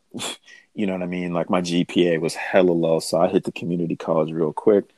And so basically from like '03 to, '03 for hella years. I won't say how many, but basically for hella years, I was in school the whole time at the community college level and at the university level. You know what I mean? Full-time school. So, and walked away with several degrees. Talk that shit. But like I had to have some sort of goal, man. You know what I'm saying? And it really goes back to what my dad was telling me. I was like, well, fuck it. And he said some shit. He was like, listen, man, he's like, you want to be paid in life for what you know and not what you can do with your body. Mm-hmm. So, now there's nothing wrong with being a plumber. As a matter of fact, I tell my son, I'm like, you could be a plumber and make more money than me, especially if you own your own business and you could really be about that shit. But listen, man, like you need to like go out and get this paper. You know what I'm saying? Yeah. So, I'm painting trains, going to school. This is when I hook up with the all the West Seattle dudes, man. So now how did that happen? Yeah. Well, so I know him too from like way back in the day. Like I met that dude because the homie Danny, we're like eating some Sabaro's pizza at Westlake. Trash ass pizza. Anyways, we're eating some Sabaro's pizza and we look over and this is like, fuck, bro, this is like 96, 97. Okay. You know what I'm saying? And we look over and there's like this kid in like an Adidas sweatsuit. And, he's like, yo, I bet that kid's on some hip hop shit. And I was like, yeah, he probably is, but I don't really fuck with niggas, so don't say anything. You know what I mean? Like, I got my circle. I don't, you know what I mean? Like, no new niggas. Exactly. I've been on that, bro. So, you know what I'm saying? Which is why you see, like, this is. Yeah, I see it. I see it. I really fuck with people like from childhood. You know what I'm saying? Like me and Die4 go back to when I was like 12, nigga. So like, you know what I'm saying? Like anyway. So he's like, and this dude's like, he hears me and then he's like, hey, B-boy. I was like, this nigga really. Anyway, so we meet this dude. I can't remember what he wrote back in the day, but whatever. Sups, there you go. Yeah, there you go. Sups, UPS. So we meet him, and I was like, "Yeah, you're not right." I think I was writing Jade back then. I think that's what it was, or maybe I just started writing Yellow or something like that. I think I had just started writing Yellow. And anyways, I met him. He was cool, man. Like that's the homie. So I met him then, and I can't remember how I hooked back up with this dude exactly, but I did. You know what I'm saying? Like I must have ran into him or something, because at this time I was like fucking with this music shit a little bit, on like the production back end side of the house, you know what I'm saying? And because I remember the first time ever seeing you. Yeah, when was that, man? You probably remember better than I do. Yeah, it was. I was at a concert, me and him too. We went to a concert, and I believe it was Numos or no, it was either Numos or one of them, and I think it was because it was you and I think Scales in the alley, and you guys were talking to him too, and I was like, oh shit, like I'm not the only one. Oh, that must have been. There was a spot in downtown. It was like the entrance was in an alleyway. Yeah, I can't remember the name of that spot. Yeah. Yeah, man. So like me and Scale, like we kind of like we got this homie Sam, and he was like really on some like concert promotion, artist management shit, and he knew. It's so funny, man. So like this dude knew that we were like crushing shit with the graffiti, and I like ran into him, and I knew him from like back in the day somehow. Like you just like meet people in path, and he was like, "Yo, what's up? What's up?" And he was like, "Oh, that's you guys doing all that shit." He was like, "Listen, listen, I got a job for you. Listen, y'all crush this city with these posters, and you know what I'm saying? And I get you hella passes to any of these shows, and like, you know, I'll put you on like that. So I was like, word, like, you know what I'm saying? We're young, we don't got shit to do anyways. And it was funny because it was almost like it was basically like a part-time job for us, like because we're coming from the graffiti mindset of like, I gotta do this shit, get in, get out. This shit's hella illegal. And like hanging posters was like some gray area shit. You know what I'm saying? So we were like, but then we would treat it like graffiti. So like we would literally like walk a whole street with wheat paste and just hang up posters for whatever show. You know what I'm saying? Like, and I'd run into Sam, like, you know what I'm saying? Like, I didn't really call him, and then every once in a while, you know, he'd like, yo, come get these posters. And he like we'd be good for like a month. But then I'd run into him and he would just walk up and just be like, yo, dap me up and just be like, man, that shit's major. You know what I'm saying? Now I'm pointing this out because it's funny if we were thinking on some business shit. So we could have actually been the original company to hang posters, because now like, well, I don't even know. Like, I'm not even in that shit anymore because the quiet is kept. Like, the music business is like the most fucked up business I've ever participated in. Like, straight up, bro, you're getting robbed. I don't care who you are. You're getting robbed somewhere. Someone's getting over on you. It doesn't matter how big you are. Someone's fucking you, bro. So, you know what I mean? Like, we could have been the dudes to really do that. And like, really, like, after us came like Poster Giant and some of these other like companies and shit, like spinning off of that shit. But anyways, so that's why we was at the show. So I don't even remember which one that was, but yeah, that must have been it, man. I must have got dude's number or something. And again, I knew him from back in the day, so I was like, word, you're vetted. Yeah. And it was just, you know what I'm saying? So he was out there in West Seattle and shit. And I always knew, because, you know, fucking with these trains, right? Throughout the years, like, I always knew these guys painted trains. They weren't really like super up on the street unless it was a street where you would catch a bus back to West Seattle. You know what I'm saying? And I knew this shit because I fucked with this girl back in the day in West Seattle. Nigga, that shit was the longest bus ride I'd ever been on in my fucking life. Never again. Never again. That was like an hour and a half bus ride. Oh my God, man. Anyways. But yeah, man. Yeah, that was me in middle school, nigga. Yeah, exactly. But basically, these dudes was up though. Where they were up. You know what I'm saying? And so like whenever I'd be in a train yard, I would consistently see their shit. And I always knew like, okay, that's the West Seattle dudes. Or I dipped down West Marginal Way or whatever, and you'd see these little like junk trains that they had laid up, or like these weird, you know, those weird cars that like never leave your city. Yeah. You know what I'm saying? Like it's like some like, you know, it's like some weird hopper or something like that, or some like car that's just taking like concrete rubble and scrap metal and shit. Like these dudes had all of those, all of them. And I was like, all right, cool. So then I'd fuck around and go out a little bit further and like see these little labs and stuff. And I was like, oh, word, y'all niggas is out here too. So I was like, all right, these guys know the business. I'm trying to get back on these trains. I was like, what's up? So I'm kicking it with these guys, like really like thinking like, okay, like, you just come through and be like, yo, let's go paint. Man, and the dude who was actually really down to paint was this guy, Job. You know what I'm saying? Yeah. Well, and you, keeping it 100. But, you know what I'm saying? So I'm like over there, you know what I mean? And like, again, on some neighborhood shit, like, so him two's brother was like, so where are you from? I was like, I'm from the South. And he was like, nigga, I'm from West Seattle. Like, yeah, he was crippin' heavy. T-Sick was crippin'. Man, yeah. Bro. Shout out to T-Sick. Yeah, wherever you are, bro. I hope you good, man. But the shit was hilarious because it was like, again, on some gang shit. I'm like, bro, like, it's not like that. Trust me. Like, I'm all good, bro. Like, it's not going to be a problem. But always in the back of his mind, I was like, I could tell this nigga's like, yeah, I'm ready. If yeah, T-Sick, like, he didn't like the South End. He was always talking shit. Yeah, bro. Yeah. That shit was serious. Hella serious. But yeah, man. So I'm over there, man. You know, we're kicking it all the time. And these guys, literally as a crew, they're like kicking it like all the fucking time. You know what I'm saying? Yeah, it's like a family. Hella, bro. And it really reminded me of, you know, my original, you know, like my little clique growing up as a kid, you know, like, you're kicking it with these guys because you're neighbors and you went to elementary, middle school, and high school together. Mm-hmm. You know what I'm saying? And then at the same time, like, even like, so then, you know, I was really fucking with Joe because they were like, oh yeah, hey, don't let him fool you. Like, bro, he's from West Seattle. Like, he's gonna fight.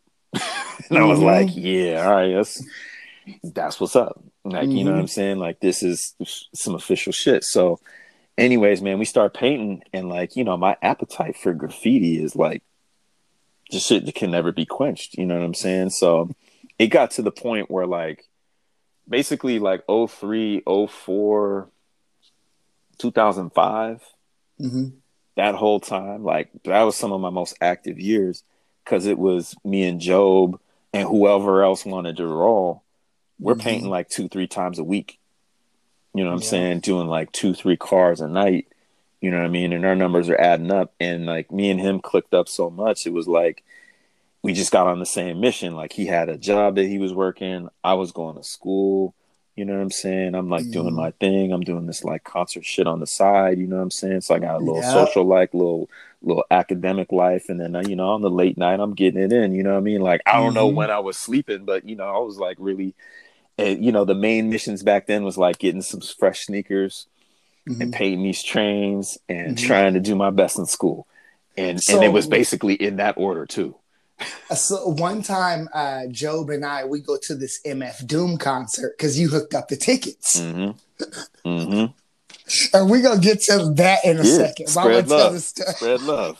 Yeah.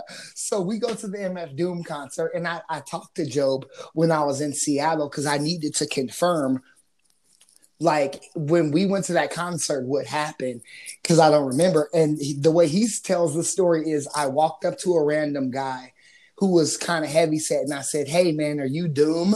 And the dude's like, "No." The dude's like, "No," right? No, dude, we never saw him in the crowd. We never saw, like, so I, to this day, I think that MF Doom had an impersonator at that show. Oh yeah, no, he's famous for that. Mm-hmm. Yeah, no, Yeah. for real. Like Mm-hmm. you can search that shit. Yeah, he really like would send some other dude to Mm-hmm. do Yeah. these shows, you know. Which is Yeah. funny because like I mean, a lot of these dudes don't even rap at their shows anyways, you know what I'm saying? Like it's a lot of like, I don't know, man. The show business is so weird, man. Mm-hmm. But yeah, that's funny, man. But yeah, I mean, hey, like at that time, man, it was like trains, you know what I'm saying? We had these layups, man, in some city, Mm-hmm. and we were at them shits like all the fucking time, you know what I mean? Like And you had to hop the creek to get to the yeah, layup. yeah, to the one, yeah, you had to hop the creek. Now I never fell in the creek. Okay. I never fell in the creek. It didn't matter if it was wintertime and it's wet and slippery and that creek was swollen, you know what I'm saying? Or if it was the summertime and that shit was dry. I never Mm-hmm. fell in the creek. Not everybody can say that. But Oh, listen, man, we man. were on it though, because like, you know, again, I'm always trying to do bigger and better. So like, I came up on some ladders and was like, my seats full down in my car. I'm dragging this shit to the yard. Now we're doing whole cars. You know what I'm Mm. saying? And that's when you and I did the you know, we did that whole car in that yard. Matter of fact, Yep. you know what I'm saying? And yeah, that shit was major. That was a big ass train though. Which like my only regret in that is like we had to pick the like biggest fucking train. You know, there's the trains that come down hella low. Yep. Yeah. Yeah. It was an extended appliance box car. Yeah. Exactly, man. What the Mm-hmm. fuck, bro? Yeah. Yeah. That was a wild night. And right afterwards, where'd you take me right afterwards? Bro, I can't even remember, man. To You work. got to tell that story, man. Oh, to where? Oh, yeah. Yo. But see, look, though. But look, I'm gonna point some shit out to you though, right? So listen, like you've always been about having a way to make some money. You know what I'm saying? And again, I'm like, I gotta stay focused a bit because I have these two other things going on, school and this kind of concert shit.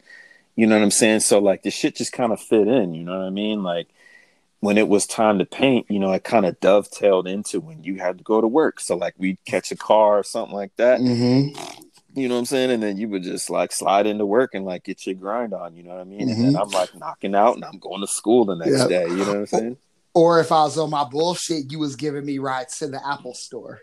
Oh yeah, definitely. I still got that iPod, bro. I still got that shit. Yeah. Yeah, I still got that shit. The black one with the wheel. Yeah, we said iPod. iPod, not iPhone, not iPod Touch. We said iPod with the wheel. Yeah, that was actually the iPod 3 when it first came out with the video. Yeah, bro. Exactly. Video. When video was, and you had to download the video to watch the video. All right. Podcasts were like really new back then. Yeah. You know what I'm saying? Like, dudes was like, what the fuck is a podcast? Yeah. Yeah. It had video podcasts. I remember because I had LibTech Snowboarding had a dope podcast. I used to watch that. Oh man, that shit was great. Yeah, I still got that, Johnny. Yeah. And I put hella music on it too. Well, you were the first person with a sidekick that I met. Oh yeah, bro. Yeah, I was, you know, hey, this shit was pre-iPhone. You know what I'm saying? So, you know, you're in the spot, you know, and you flip your little screen out, and you got a whole fucking keyboard, you know what I'm saying? Yeah. Hey, and this is how hood niggas was. Yo, man, let me use your sidekick so I can log into my AOL Instant Messenger. Oh, bro, that shit in the MySpace. Yo, let me check my traps. Hey, that should have you travel. You might have to take a trip out to Mercer Island on that one. But anyways, yeah, no, that was a cold one, man. And like, really, bro, I fucking love that shit. I had all the man. Listen, I love that shit. I wanted that Mr. Cartoon sidekick though, man. Shout out to Cartoon, that dude. He's getting some money. But yeah, man, like that was a cold era, man. I really actually like Quiet as Kept still kind of missed that full keyboard, man. Yeah, big shout out to Macklemore. He thinks that too, man. That's the homie Ben. But yeah, that was a cold, man. That was a cold era. Like shit was really popping, you know what I mean? And like we were just trying to paint a lot, man. And so it's funny because like I didn't even paint the streets at all. Like that whole period, like I really didn't. I might have caught some like bathroom tags here and there.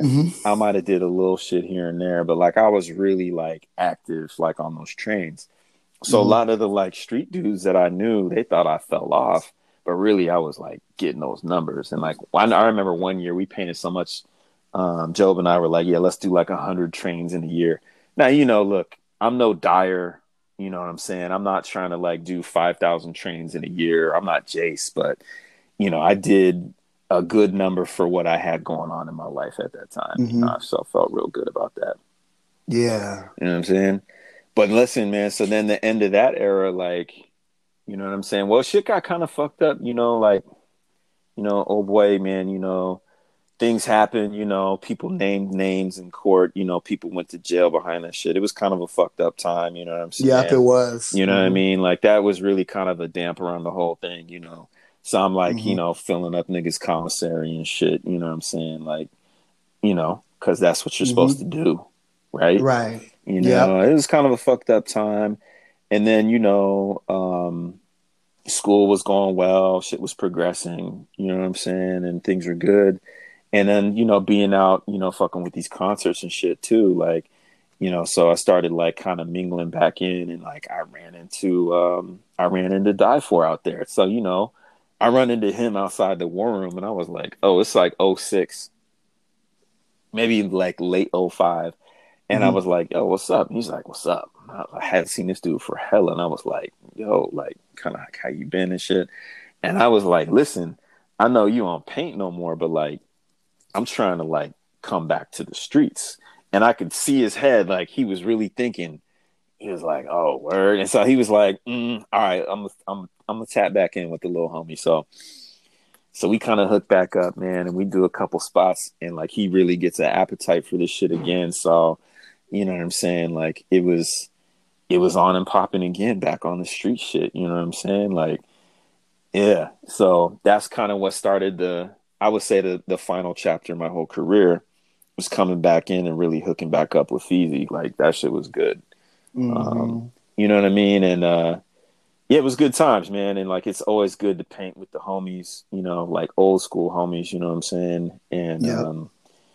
yeah, shit was all good, you know, like he was still living in the South End. I was still in the South End. So like we was really like getting on it, you know what I mean? Now, were you getting your hair cut at Sal's at the time? Oh man, like, I was been getting my hair cut at Sal's, you know what I'm saying? So like whatever, Mm-hmm. whenever they opened up like O2 or whatever, you know what I'm saying? What they call my dude is Crispy Dave, Crispy James, whatever. Anyways, yeah, they had the little A-frame sign. Yeah, it was all good. And you know, Yeah. like, you know, it was a lot of things. I don't want to say too much, but there was a lot of things happening around that time. Mm-hmm. Yeah. You know, Yeah. and you know, I kind of hooked back up with there was like a new generation of THCA guys. So, you know, big shout out to the homie DK. You know, shout out to Ansem, rest in peace. You know, the homie Vote. Oh my God, this guy's a fucking beast out there.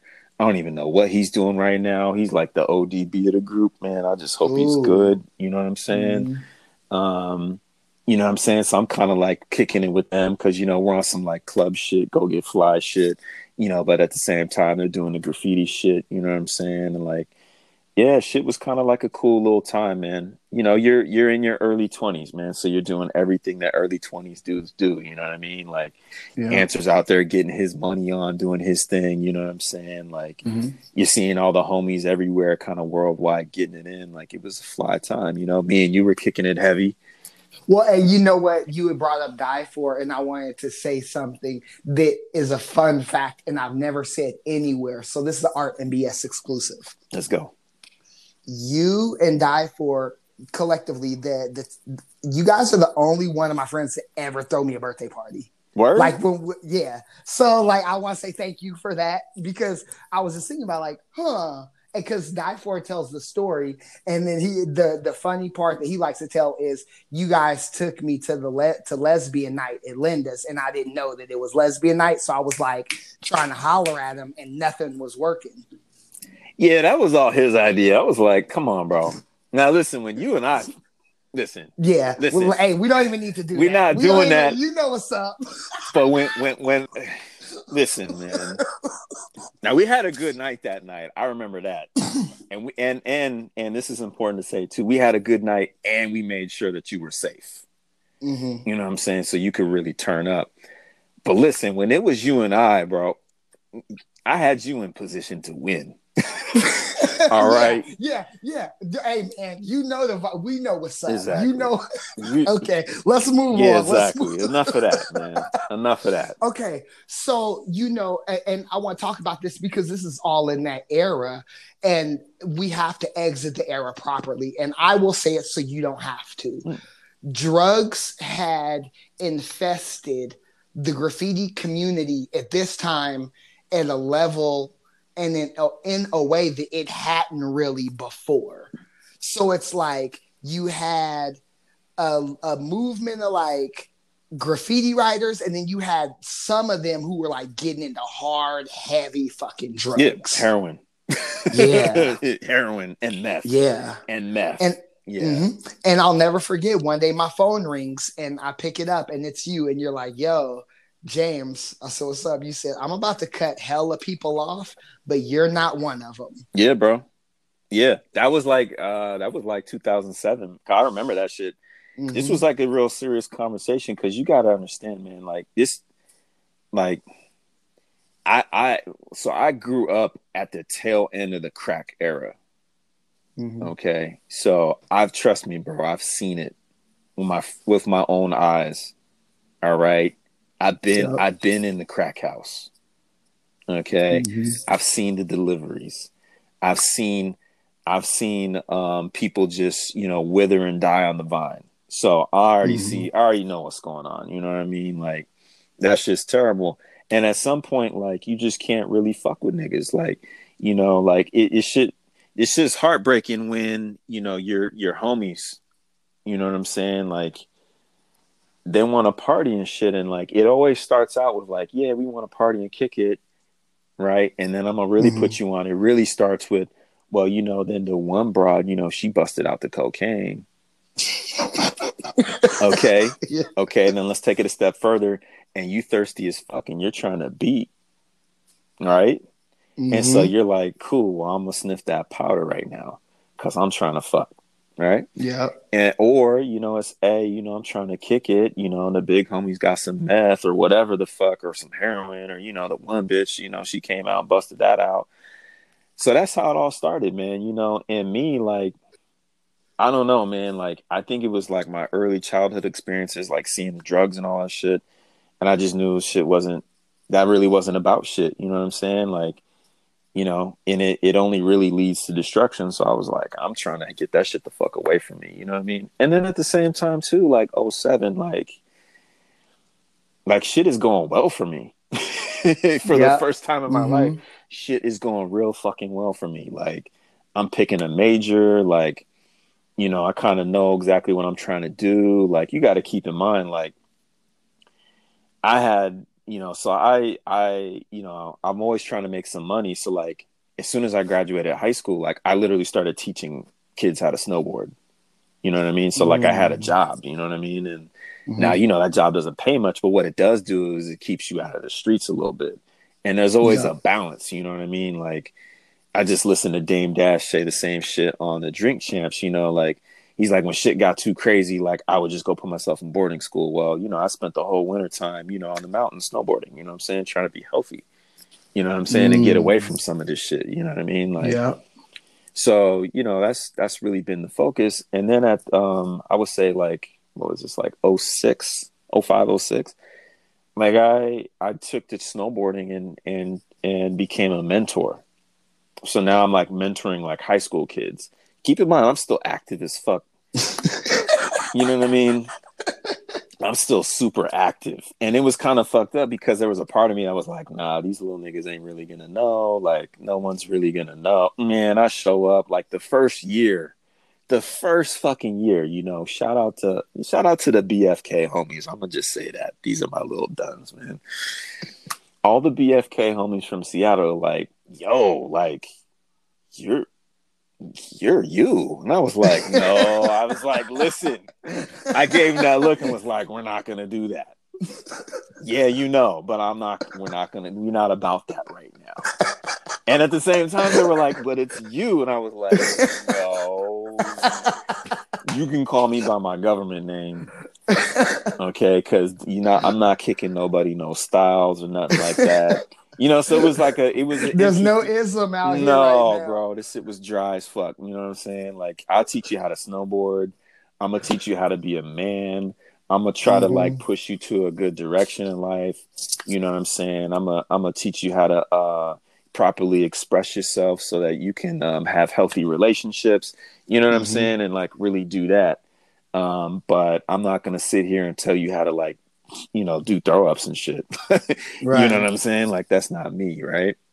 But Mm-hmm. I had all these things going on at once. You know what I mean? So Mm-hmm. it was an interesting period because, again, like, I'm coming back on the streets and I'm like mentoring these kids who are like seeing the throw ups, and then and then they're like, but then they see that like I have this whole other shit going on, and really what that whole period was is just like a whole transformation. And that's why eventually I had to just like stop fucking with certain people. The drugs Mm-hmm. was so bad. Like, I remember going over to I won't even say his name, but I remember going over to like my big homie's house. You know what I'm saying? Like, I leave school, you know what I'm saying? And I go up to his apartment. He's right down the street, man. And I'm like bringing them bitches from the school and shit. I'm like, yo, what's up? You know me. I'm accommodating, man. You know what I'm saying? I'm not gonna show up to your house empty handed. So, but eventually, like, I come over and I'm like, damn, why you got all this burnt up fucking foil? I'm Mm-hmm. like, oh man, like, your house smells like fucking burning plastic. I can't kick it with you. And eventually it was just like the whole scene, like, it was weird. Like, the whole scene, like you said, it was just all drugs. People were focused Mm-hmm. on getting high, and I just couldn't fuck with it. You know what I'm saying? Yeah. I really couldn't, man. Mm-hmm. So how did the that last chapter, how did that unfold? How did that start? How did you enter it? Well, I mean, so I'll say this, like, so Feezy and I hooked up, man, and we started painting. And then at this time, this guy WWL comes to town from the Bay Area. Mm-hmm. And I was like, word, like, okay. I could already tell from the painting, like, this guy's on some shit, right? And I was like, all right, Mm-hmm. cool. So, and Die4 knew him, through the homie shooter. So I was like, all right, what's up? So this is literally the only time I've ever done this in my whole life, actually. The only time. I don't even know why. I remember the story, me and Sups, and I'm like, don't fucking holler at this dude. I don't know. So I told Die4, I was like, listen, I don't know this guy, but I'm trying to paint. Can you make that connection? Only time I've ever done that.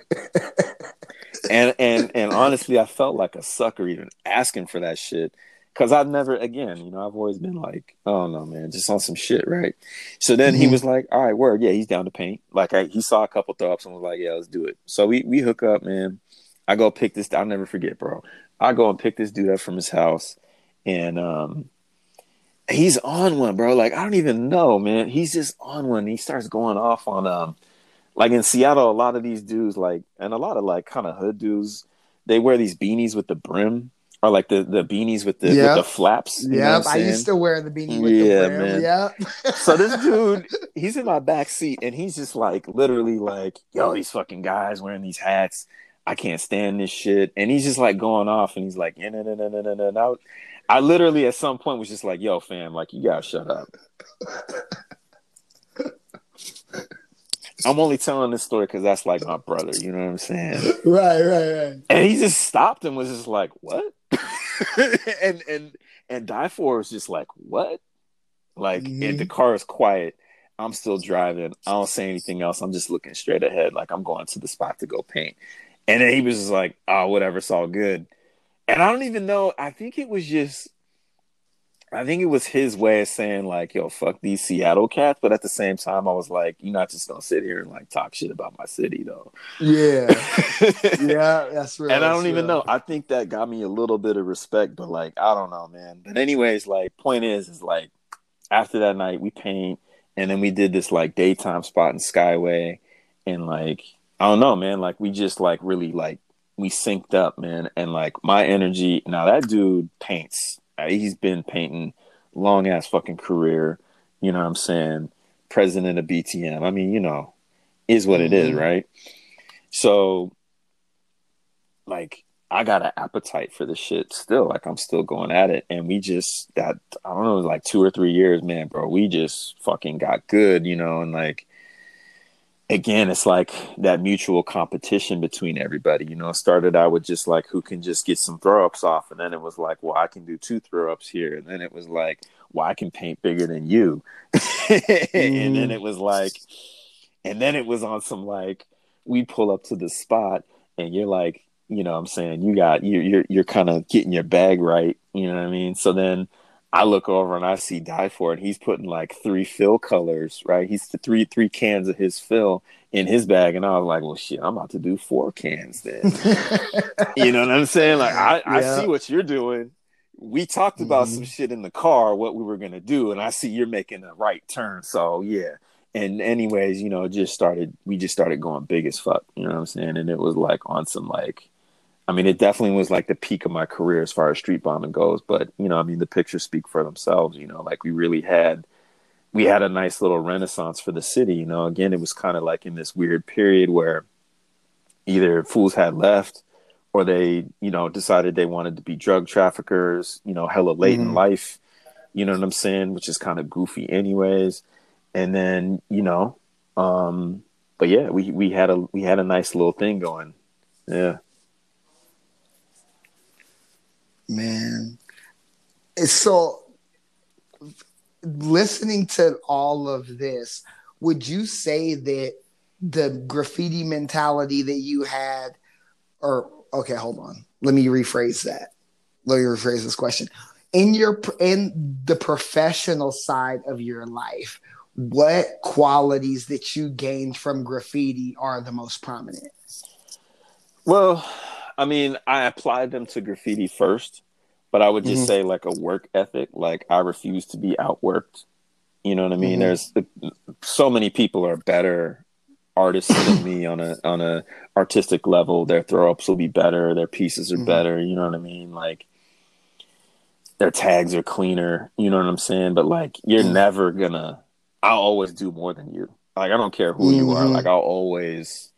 You know what I'm saying? Like, it's just one Yeah. of those things, And I think again, that's just been consistent through my career. Like, it's why I kind of like painted. I ended up painting with a lot of people, but like, I kind of everybody to a certain degree. You know what I mean? Mm-hmm. I mean, there was a period where I made a conscious decision to retire from graffiti, but I mean, I'm trying to always do more and do it in a way like do it more and bigger.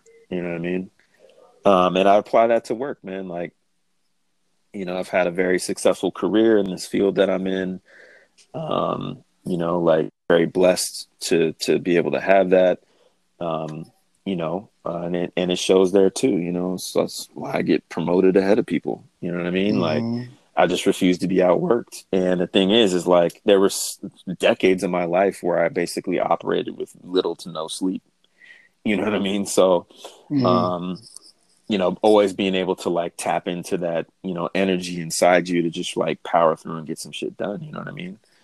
Um, and even like on the artistic side, right? So like, I had this job way back in the day, like painting these like big murals. And so I'm like, I'm basically like like in the art world, this would be like an apprentice, you know what I mean?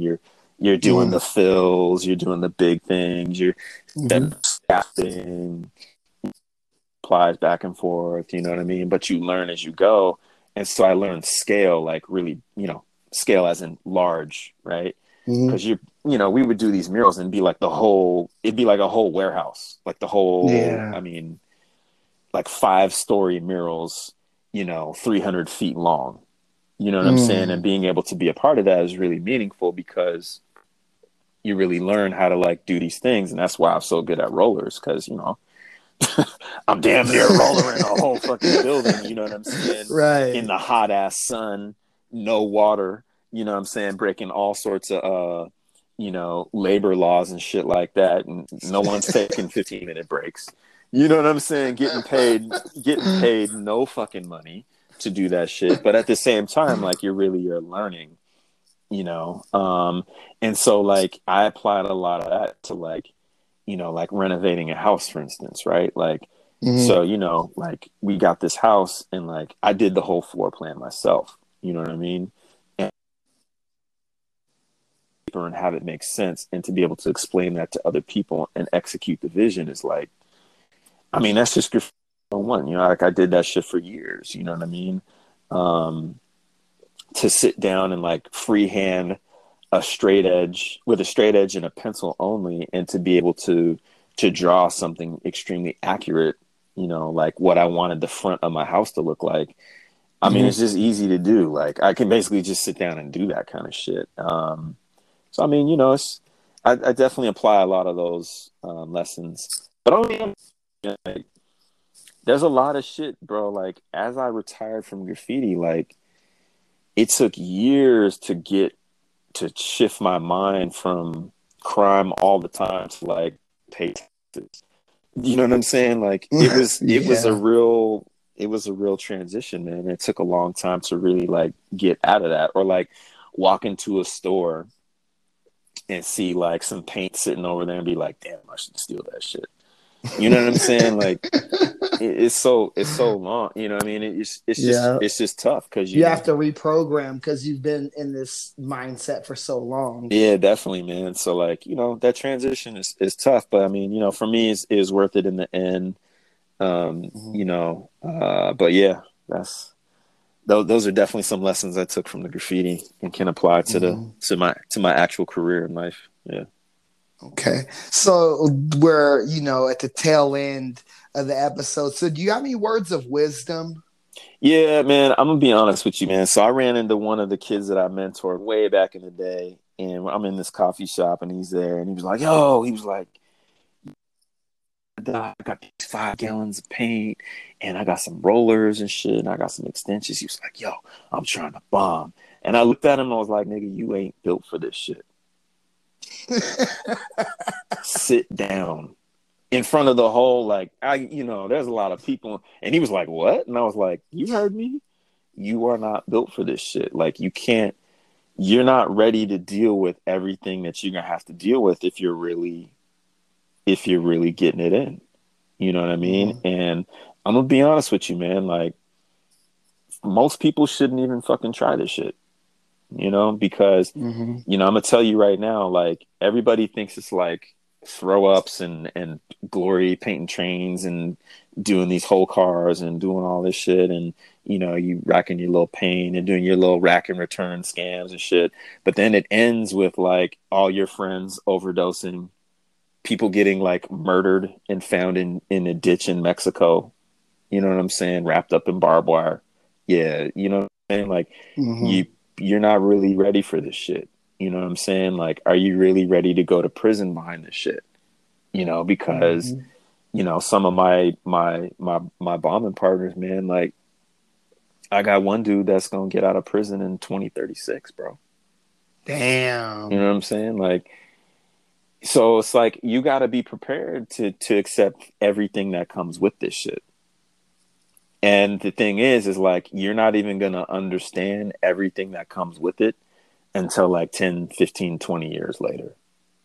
Yeah. You know what I'm saying? And so when you're 13, like, you don't really understand that, like, you like moving in this direction is going to have some like really crazy consequences. And not just on some like, oh, I got arrested shit, because I mean, whatever. I mean, I've been arrested for graffiti a bunch.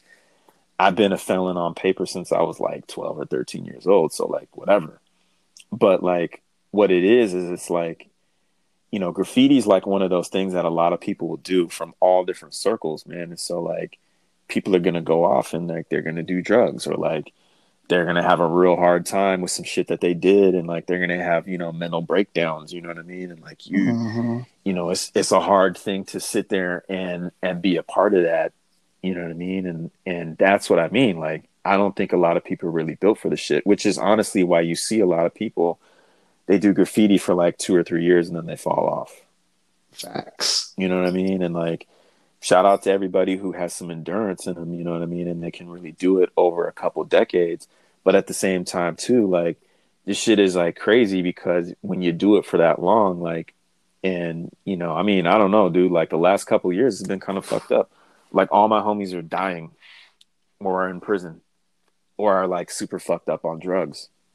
So, I mean, I did graffiti in part to escape like some inevitable like gang life and like drug dealing. But honestly, it was kind of fucked up because everybody ended up doing that shit anyways. So, it's you got to be prepared for all of that, man. And then on top of that too, like, you really might have to like fight and fuck somebody up. You know what I mean? Like, beef is inevitable, man. So I mean, there's that. And so I mean, you got to be prepared for everything that comes with the territory. So most people shouldn't do graffiti based on that alone, because you're just not ready for that. You know what I'm saying? Yeah. And shout out to everybody that knows me, and you know exactly what I'm talking about. But my homie who's getting out in 2036, like, bro, he had a kid like the first year he went to prison. Crazy. You know what I'm saying? Like, that he went to prison like 5 years ago at this point. Like, his kid's gonna be like a fucking man when he gets out of prison. Whoa. You know what I'm saying? Dude. And like, so it's just one of those things, man. I'm not just gonna straight up and tell you like, no, don't do it, but like, both eyes open. You know what I'm saying? But I had a lot of good times, man, a lot of good memories, a lot of bad memories, but big shout out to everybody I ever painted with, really like clicked up on some partner shit, exactly who you are, big special shout out to Vic 20 and Die 4, you know what I mean? Kind of my last partners there, especially for holding me down in the street, man. Yeah, those are my guys, man. Big shout out to you for this platform. This is my probably one and only interview I will ever do. So, it's always trying to support the homies, you know what I'm saying? Yeah. You know what I mean? So this is definitely an Art and Bullshit exclusive. But you know what I mean? Like, my advice to anybody is like, if you're going to do this shit, like, you should really have like 10 racks saved up for a lawyer. Okay, have you might want to have a lawyer on retainer. To be honest with you, like stop buying some little bullshit weed, or getting some sneakers or some shit, some dumbass shit like that, and go take a couple thousand and go get you a lawyer, because the legal troubles will come one way or the other. You know what I'm saying? And then you really need to, you got to be careful, man. The internet will have you out there getting in trouble, and the police are everywhere, man. They're watching everything. So I'm very thankful that the last couple of years that I was really painting, we didn't even have a graffiti department. We didn't have a graffiti detective in Seattle. But I'm gonna tell you this much right now: like when we stopped, though, like they definitely, I heard about them. They took down a whole crew. Damn. Kicked in the door and everything. You know, so I feel very blessed to be able to kind of like get in and get out, but at the same time, like there's consequences to this shit. You know what I mean? Yeah. So, and then here's another thing, man. I'll just speak on for a minute. You accomplish all these things in graffiti, right? You do this, you do that. You paint this crazy spot. Like I remember I painted this spot, man, and like this shit was so meaningful to me as a kid. But I painted this spot, and Twist had an art show, and I knew he was coming to town, so I like kind of threw some extra shit up there for him. Him and Amaze were coming in. I think some other dude. And so I ended up meeting Twist at the gallery, like he's painting or doing his installation. And I was like, yo, what's up? And he was like, what you write? And I was like, yeah, I write yellow. He was like, yo, because you got that spot. You got that University Bridge spot. And I was like, yeah. And it bugged me the fuck out that like he like saw that shit. You know what I mean? Like this is Twist, That's bro. hard. Literally one of the best graffiti writers of all time. You know what I mean? Mm-hmm. But who does that mean anything to? You know what I mean? Like you can never talk about that shit to normal people. You know what I mean? Like, because it's meaningless. So it's weird. It's like you have like if there was awards for graffiti, like I would probably have some. Yeah. But at the same time, like who can you really share that with? There ain't no trophies in this graph shit. You know what I'm saying? So it's like, like I painted what I consider to still be the best spot ever painted in this city. With a very, very high honorable mention to Attic. Actually, no, I'm gonna be honest with you. Attic painted the best spot because he painted a freeway sign in the middle of a fucking bridge. Like that Wow. dude, man, big ass shout out to him. But I painted some shit on that same bridge, and it's still crazy. But like, We might have to save that for bonus footage yeah, we could for the talk. Patreon. We could talk about that, yeah. But yeah, man, definitely like no one really cares. No one really gives a shit. And then also too, like, dude, like this graffiti shit, like really, like I don't know, man. It's just a lot of risk and reward, and some days it feels like it's more risk than it is reward. So that's it. Okay. And with that, you could be anywhere on the internet, but you're here with us, and we appreciate that. Catch us again next week. Same bullshit time, same bullshit channel. Once again, this some shit I just thought of, y'all. Scientific fiction is not admissible in no court of law. I'm out of here like Vladimir. James Gerald's over and out. Peace. Art and Bullshit Podcast. Art and Bullshit Podcast.